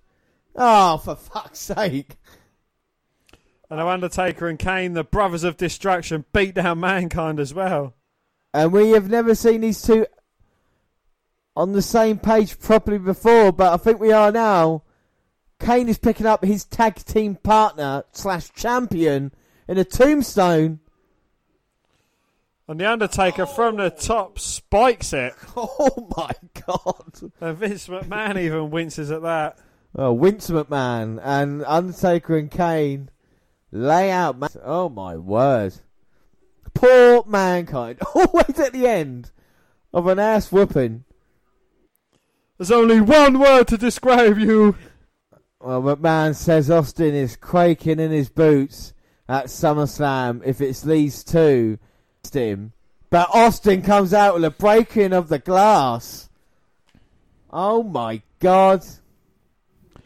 Well, Austin goes to say, I knew all along that you two were together and you're having a little family reunion, and a minute there I got all choked up in the back about it because I feel so happy for you. Son of a bitch, you damn near set me on fire up here. And I don't appreciate that none. SummerSlam is 6 days away, and I know better than ever. Hell of an effort on Stone Cold Steve Austin's part to beat one of you. Well, as you see there, Stone Cold came out, and the fire kind of stopped him from coming down to the ring. To beat you, The Undertaker, though, he continued, it will be one hell of an effort, but against both you big bastards, and I ain't got much of a chance. So you can rest assured, you better grow some eyes in the back of your head, because Stone Cold Steve Austin is going to take somebody out tonight. You stand there and you play with fire, you think you're in his head. I'm going to tell you something. When you get your ass at SummerSlam, I'm going to burn your ass. And that's the bottom line, because Stone Cold said so. Austin leaves and McMahon is perturbed. The announcers go over the rest of the schedule for the night, including the Brawl for All finals, Bradshaw versus Bart Gunn, and Chyna has something she wants to do with The Rock. I guess fight him for some reason. Oh yeah, and there's a cage above the ring. Well, Ken Shamrock area. JR calls him a raving lunatic. Shamrock jumps down to the announcers to yell at him a bit, and then the show takes a break. So Shamrock showing to JR, he's not crazy. During the commercial, Mankind got put into an ambulance. Yeah. Dan, the Mustache 7 comes out next, and they're in a spat right now. Well, it is Ken Shamrock versus Dan the Mustache 7. They roll around on the mat together for a while. Looks like a real wrestling match, which to say, looks boring. Severn lands a powerbomb and begins landing several big moves. Owen Hart runs down the ramp and lays into Shamrock, but the referee sees it, so he just throws Shamrock into a chokehold. Steve Blackman comes down for the save, and Ken Shamrock wins by disqualification. Blackman grabs Shamrock for no reason, and then they just start suplexing each other. Referees show up, and Blackman leaves. Backstage, Mankind has beaten up the paramedics, escaped the ambulance, and is running down the hall with a stretcher. Oh, awesome! The show takes a break. When it returns, he flies down the ramp like a sled. He gets in the ring and grabs a mic. Mankind says, "It was cahoots all along. A Cub Scout should always be prepared. My Cub Scout leader, McMahon, he warned me they were up to no good, and I tried to believe it wasn't so. Now that is, well, Mr. McMahon has offered me my chance at redemption, and redemption lies right above my head." He looks up at the cage. No, you're definitely dying there, Mick. When Kane and Mankind are locked inside the Hell in a Cell, well, I'm going to get my ass kicked, aren't I? What kind of idiot would step into the same cell match that nearly cost him his life? Well, Philadelphia? Philly! You're looking at that idiot right now, you see. I got a plan, and it does not involve stepping inside the ring, no. Just like a Hell in a Cell King Ring, tonight Mankind is going to walk to the top of the cage. If I can put Kane through that cage, or off that cage, well, I got a surprise for that big dumb bastard. Sev Thumbtacks are going to turn him into the world's largest pincushion. So, Philadelphia, If this all goes my way, we're going to make a little bit of history. But if things take a turn for the worst, well, by God, it wouldn't be the first time I've had my ass kicked in Philadelphia. And either way, I truly do not give a damn. So Kane, later tonight, I'll see you in hell. Have a nice day. Thing I like about it, and I know most catchphrases, but like you say, Austin always finishes it with Stone Cold said so. Have a nice day with Mankind, you know, The Rock. You smell what The Rock is cooking. It's all good. And Triple H was the I am the gamer. Anyway, they show a promo clip. Oh, you've done that, didn't you? No, they show a promo clip of Mankind getting thrown off the Hell in a Cell at King of the Ring, put together by Mr. McMahon. Sable enters the arena. After a break, she introduces Kerrigan. JR reminds us that the ICP will perform at SummerSlam as they enter and dance. Yes, they will. Mark Merrow walks out on his own. He makes a big deal about it and tells Kerrigan to get his friends to leave. He does. So it's Kerrigan with Sable versus Mark Merrow. They fight. Kerrigan dominates. But while that happens, Jacqueline attacks Sable. Dressed as Bob Marley. What, Sable's dressed as Bob Marley? It's a bit racist, isn't it? Jacqueline's dressed as Bob Marley. I think Jacqueline is dressed. Okay, gotcha. Well, Kerrigan gets punched in the dick, but the refs see it, so Merrow and Jacqueline flee the area, having lost by disqualification. Backstage, X-Pac grabs a camera guy to film him peeing in someone's boots. Seems rude. In the ring, Southern Justice waits to fight the New Age Outlaws. Hulk has arrived at the announce table to be drunk and to do some commentary. He says, I fucking love you.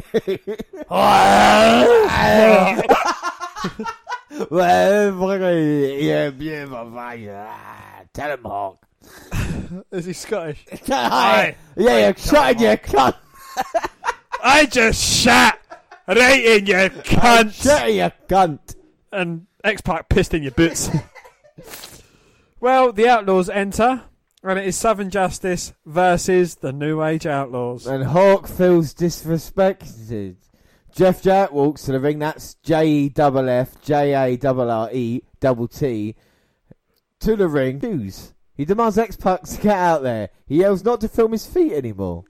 JR reminds him that as an announcer, he has no control over anything. Well, the Outlaws and Southern Justice wrestle. No shit. The Outlaws do well. The announcers are completely out of control. One of the guys in Southern Justice walks to the table, probably to get everyone to just shut the fuck up. But while that happens, Billy Gunn, the non-legal man, gives the other Southern Justice guy a power driver.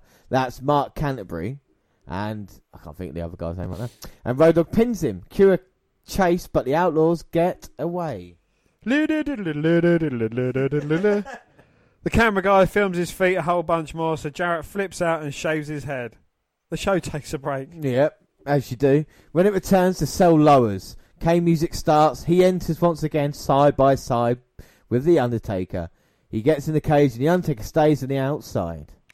I guess Kane wins the match by disqualification. That's after it all, don't worry. Oh. So yes, it is time for the first ever Hell in a Cell match on Monday Night Raw. And what's interesting about this one, it is still the only Hell in a Cell match to not take place on a pay-per-view. So we've just seen, like I say, the Brothers of Destruction coming out here. Mankind comes out, wanting to go to the top of the cell, getting stopped by the officials. He meets the officials with right hands. And now the crazy bastard is going up all the way to the top. No. Earl Hebner pulls him off and Tim White helps. He gets a right hand for his troubles. Mike Chioda gets thrown into the cage. And Kane comes out to greet his former partner and current tag team partner, Mankind. And now the cell door to Kane's face. Mankind was only on this cell a month ago. We know how bad that was. Oh, running knee to Kane. And now Mankind going around the side of the cell. And now Mankind's got the chair. Oh! Oh my goodness. Kane didn't even move. Throw the chair up. He's going to hit... There, he moved that time. Well, sorry, you don't need a chair up there. The chair nearly hit the king. And Mankind's climbing up the cell. Slowly. Undertaker's there, off in the distance. Oh, now he's had enough. Oh, no. No, come on. No, come on. Mankind! Oh! Undertaker pulls Mankind off the side of the cage. He goes back first through an announcer's table, takes down Hugo Savinovich. Oh, no. Or Carlos Cabrera, one of the two. What is wrong with Undertaker putting Mankind through the Spanish announce tables off the Hell in a Cells? Oh, my word. Well, the fans chant for Austin. I don't know if Foley can get to his feet. Kane kind of limp body into the side of the cell. We see a replay of it. You crazy son bitch. No wonder he had to retire early. I know he came back, but still, like, the amount of punishment we've seen Mankind take. He's in the Hell in a Cell match versus Kane. And the Undertaker throws him off the side. That's how unlucky Mankind is at the moment. Well, yeah, he had a spiked tombstone pile driver earlier. He's been thrown off the side of a Hell in a Cell. He's been rammed into it. And now he's still got to have a match against Kane. Yeah, but good news, he is still tag team champion. There is that, yeah. His partner is beating him up at the moment, but still. Well, at least he had a long, successful WWF Championship run. Yeah. No, he didn't. No, and maybe that's why Kane, a little bit annoyed now. The cell door. No, don't do it, Kane. And Kane slams the cell door shut onto Mankind's chest. Yes, that's going to decapitate him. And the Undertaker's around as well. I don't think Kane needs your help. That's it, Earl. Lock him in there. That's a great idea. Well, he's locking the Undertaker out. But he's locking Mankind in with a demon who's just thrown in those steel stairs. And don't forget, Kane has the strength to lift a Hell in a Cell door off of its hinges. That is true. We have seen that's how he made his debut. He's at home in Hell in a Cell and he's just beating the shit out of Mankind. Kane has taken it up a level like it's since losing the WF title. And now where's Kane going? Oh! Over the top and just cross bodies Mankind half into the cage. Jesus Christ. Well, you don't see Macho Man and Hogan and Piper taking those types of risks or bumps. I don't think they can hit a move over the top. Where's Mankind gone? Mankind's gone hiding now. Kane's trying to kill him. Enough Mankind was out of the way when them steps come crashing down, and it probably would have hurt inside. And now Kane is wondering where Mankind is. Oh my God. Here he is. He's got a steel chair. And he just swats Kane over the head with it, drops into his knees. Second chair shot across the back. And he's got like a blue bag as well. I don't know what's in the blue bag. Is that the thumbtacks he promised? No, they are. Well, before he could empty them, he gets pushed into them, which is nice. Well, hundreds of thousands of thumbtacks. And now Kane's got Mankind around the throat. No, Foley's got the Mankind's got the mandible claw, but Kane manages to fight out of that. We got it through the mask, which was impressive, and now nice forearms by Mankind. Yeah, that is actually. But Mankind's the craziest son bitch going. You got to love him now. He's going to go pole driver. Oh, and Kane sits on them thumbtacks. I think a couple went into the back of Mankind's head, but he doesn't mind about that. Well, I tell you what, if this is what they do to each other, what are they going to do to any opponents for the tag team titles, eh? Well, Kane's up impressively. He's got the chair. Oh, my. Yeah, he hits Mankind in the head. Full force when Mankind was on the top. Kane's got a pink... His ass is a pink cushion at the moment. Oh. Choke slam to Mankind. Well, this, I think, is the beginning of the end now. Kane doesn't care that he's got a prick in his ass. Well, he's got rid of Paul Bearer. And he's back with his brother, the Undertaker, and now he's going to go Tombstone. He's not back with him. It's the first time he's been with him, isn't it? Well, they've been saying that they've been together, haven't they, since the Kane's debut. But I'm sure since they were children, being friends. And look at the Undertaker now calling the shots. Well, he's signalling to Kane to end it. We just gave him a Tombstone. What else can you do? Tombstone into thumbtacks or Tombstone onto a chair? What would hurt more, thumbtacks or chair? Probably a chair. Chair would hurt more, but I wouldn't want to do thumbtacks. Nah. Mankind, though, to his credit, back to his feet, the crazy bastard.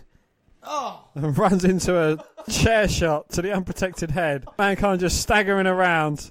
The second one finally drops Mankind. If you look at moves and things barred in WWE now, I think most of this has happened to Mankind in this match. Power drivers, unprotected chair shots. A second tombstone. Kane's loading him up over the chair. Drops him onto it. And that's it. No. What? Austin. Where the hell did Austin come from? And the Undertaker can't get in. Austin maybe was waiting for him in the cell. And he said he was going to take one of them out before SummerSlam. Now he's got a chance to take out Kane. I'm sorry, right? But in a match where thumbtacks is allowed, unprotected steel chair shots to the head's allowed, you can't have outside interference. I know, it's a bit weird. Especially when we had outside interference and there's not been a disqualification. Yes, the referee was down, but still, it seems a bit weird that in hell, you can still get disqualified. But the Undertaker's trying to break in. He's climbed up the top, then he slipped. Oh, a stunner to Kane. Austin telling Undertaker, who's trying to get in from the top, that he's number one. Well, Austin has outsmarted the Undertaker and Kane tonight. Oh, and the Undertaker's foot's through, and now the cell is rising up.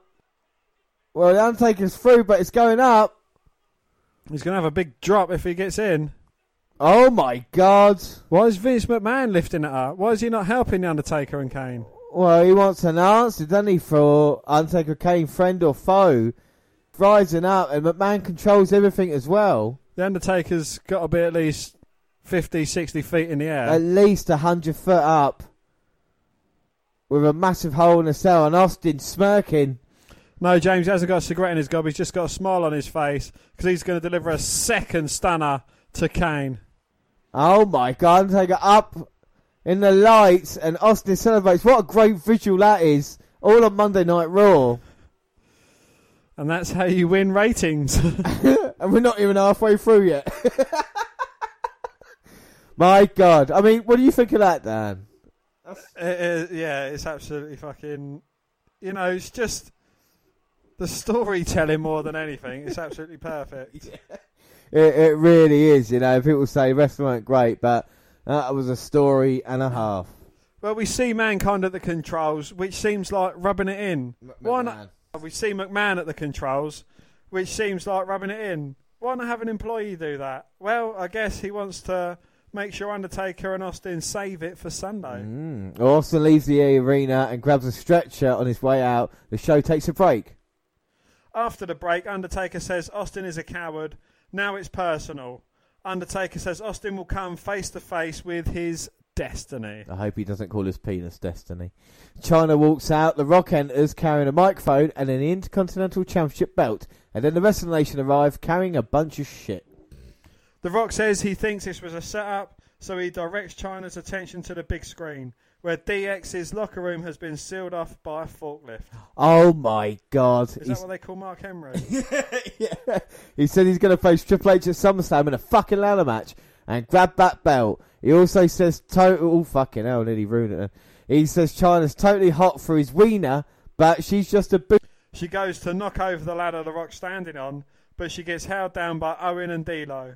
Rock holds her face and makes like he's going to kiss her. Yeah, so we see Chyna there trying to knock her off, and we've seen this DX Nation have taken it up in recent weeks in a kind of assault with Triple H and now with Chyna.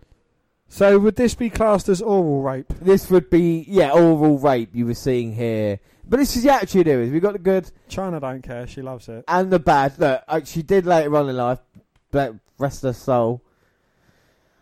So The Rock says, but then again, there ain't no way, and The Rock means no way, The Rock would ever kiss a piece of trash like you. However, Mark Henry, know your damn role, pucker your damn lips, and give that piece of trash the thrill of her life. And just as Henry is about to eat Chyna's face, and The Rock means no damn way. Mark Henry, know your damn role. Puck your damn lips. And give that piece of trash the thrill of her life. Wait a minute. Shawn Michaels is here with a chair. Oh! Jesus Christ. Just took Mark Henry's head off. Michaels has come out here. The rest of DX were locked away. And it's Shawn. He's got the Intercontinental title belt. Throws it to The Rock. The Rock saying, you ever do that again? My God. And Michaels gives Chyna the chair. Of course, they were part of the original DX together, weren't they? But Michaels has been injured since WrestleMania. Might be making a return. Who knows? The Nation has thwarted. Very interesting on. After a break, DX have escaped their locker room and are looking through the parking lot for the Nation. Michaels has taken a seat with the announcers and he laughs at the replay footage from him hitting Mark Henry with a chair. Well, Val Venus walks to the ring where Taka Michinoku waits for him. JR asks Michaels why he helped Chyna, and Shawn says it's just because she was a damsel in distress. Venus says something about having more meat than your burns can handle, and I taste stomach acid. Well, it is Val Venus versus Taka Michinoku with Mr. and Mrs. Yamaguchi-san. They go back and forth a bit. Taka taking an early lead with his great speed. Venus gets a good counter in there and starts using his power to take command. He lands the money shot almost immediately, but Triple H storms down the ramp with a chair, slams it in his back and gives Val Venus the win.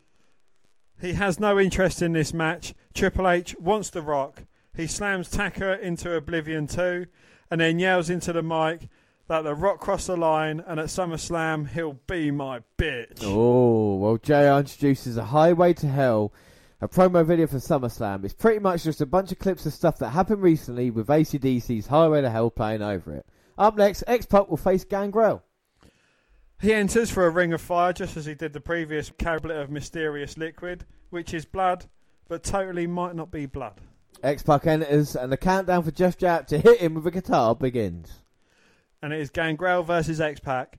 Gangrel attacks the instant X-Pac gets into the ring. They go back and forth, neither man getting a clear advantage until Gangrel takes flight and kisses the mat. Edge is spotted in the audience watching the mat, but a sign covers his face. X-Pac lands a Bronco Buster. You know, the one where he face fucks his opponent in the corner. Yeah, I know that one, yeah. And then the countdown hits 0, and Jeff Jarrett hits him in the face with a guitar. X-Pac wins by disqualification. Triple H and Chyna get in the ring and scare him off while Shawn Michaels talks about how tough they are. And then Edge attacks Gangrel. He beats the shit out of that freak, and once it's broken up, Gangrel laughs. As they go to a break, the Undertaker wheels a casket backstage. When they return, the final Brawl for All match is set to go off. Brad enters, and then they show a boring package of all the boring Brawl for All matches. Bart Gunn walks out, and Dan, I think you're going to take a bathroom break. I've been enjoying the Brawl for All, actually. Yeah, I'm going to go and take a shit. Yeah, I've been enjoying it. So it's Bradshaw versus Bart Gunn Brawl for All final.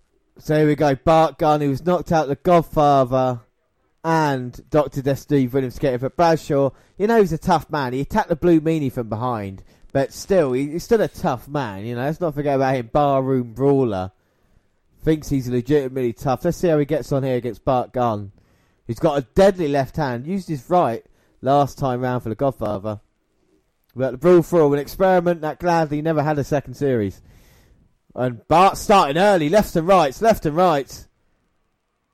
Well, Bradshaw trying to block, but this is not good for Bradshaw early on. He's blocking it with his face at the moment. Left, right. Bradshaw's down. Can he recover? Well, I'm not sure. He's got far away look in his eyes. We've got 30 seconds left of round 1. It's all right, bud. I don't want to go to school today, Mum. Yeah, he's fine. Yeah. Hey! Boo! Another 2 hits and Bradshaw is down. I tell you what, made Bart Gunn look quite good, though, to be fair. It did indeed. You know, there's 3 fights there. Bradshaw down. So we look at this, you know, rather than call him any names, we just watched the Brawl for All moment that he got his ass handed to him by Bart Gunn. Well, congratulations, Bart Gunn. You are the best at the worst thing the WWF has done so far this year. Apparently he won $75,000 and opened doors for his career. But I'm guessing we'll never hear from him again. Guessing or hoping, one of those things. Yeah, I can't wait to WrestleMania 15 until we see Bart Gunn again. But impressive there, Bradshaw. That was the first knockdown that we see, the left hand.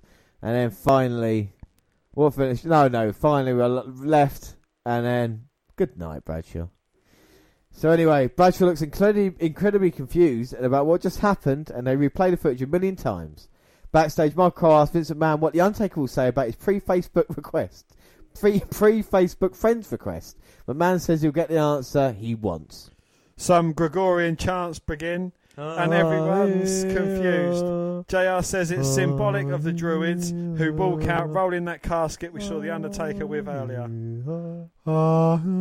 They leave the casket next to the ring and leave The Undertaker's music and leave. The Undertaker music kicks on and he walks to the ring. He takes the mic and says he'll get the WF title at SummerSlam and he'll do it like a man. He says he won't jump Austin from behind and that Kane won't be involved. But tonight you made this personal when you jumped on Kane.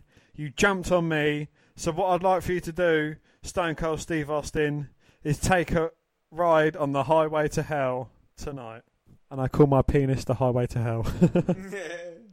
But man enters Undertaker. Forget about Austin, friend or foe. Is he friend, is he foe? You're smirking. No, James. He hasn't got a cigarette in his gob. Oh. He's just got a smile on his face. And he's got Vince McMahon's throat in his hand. Well, he offered the hand and then chokeslams Vince. Oh my God. Austin was in that casket. And Austin telling McMahon what he thinks of him. Well, here we go now. It's going to be Austin Undertaker. But Kane's in the casket. Didn't Austin know that? Kane was in the casket. Well, Austin mustn't felt Kane in the casket. And now Kane beating down Austin. He said Kane won't be involved in SummerSlam. He said nothing about tonight. Austin blocking it though. And getting out of harm's way. He's going to grab himself an equaliser. No, JR doesn't believe in Austin on Sunday, but I'm not sure. The Undertaker wants a title and Austin's not going to go down easy. Oh my God. And look at the fire on the ramp, the highway to hell. Austin's just walking through the fire. Well, he smells like smoke and he walks through fire. He's not worried about the challenge. Oh, the Undertaker and Kane. But there we go, that is it. Next stop for us would be SummerSlam. There's no Raw on August 31st either. So the next episode, September 7th, 1998, will bring it to you next month. But that's it for WWE. Our next show is WNR171 Part 2. And that's WCW in August 1998. And we'll bring you that and the results. That'll be midweek of the score for WWE vs WCW. But that's it for now. Don't forget you can follow us on Twitter at WWE Network Review or at Vince McDan, WWE. I'm at J_Rhodes. We're also on Facebook. Facebook, yes, you can come and find our page at WWE Network Review Podcast, or you can come and find me and add me as a friend. I am Vince McDan. Across all the Google platforms, WWE Net Review on Google+, send us an email to podcast@gmail.com. Subscribe to our YouTube channel, WWE Net Review Podcast. We've got clips on there. Podcasts go at the same time. There are other places like SoundCloud. On your phone. Don't forget to subscribe to our Music Maker Diddley on there. We're also on Spreaker Radio. We've got our live shows. This is the start of the huge week now. The live show next weekend, Saturday's NXT TakeOver, then Sunday for WWE SummerSlam. It's going to be hell of a night, well, hell of a weekend and a hell of a couple of nights. We always love our live shows. And Stitcher Radio and iTunes, where you can download, subscribe, rate and review there. But that is it. I've been James Rollins, and as always joined by... Damn right. We'll see you for WCW next time round. Thanks and bye. Bye.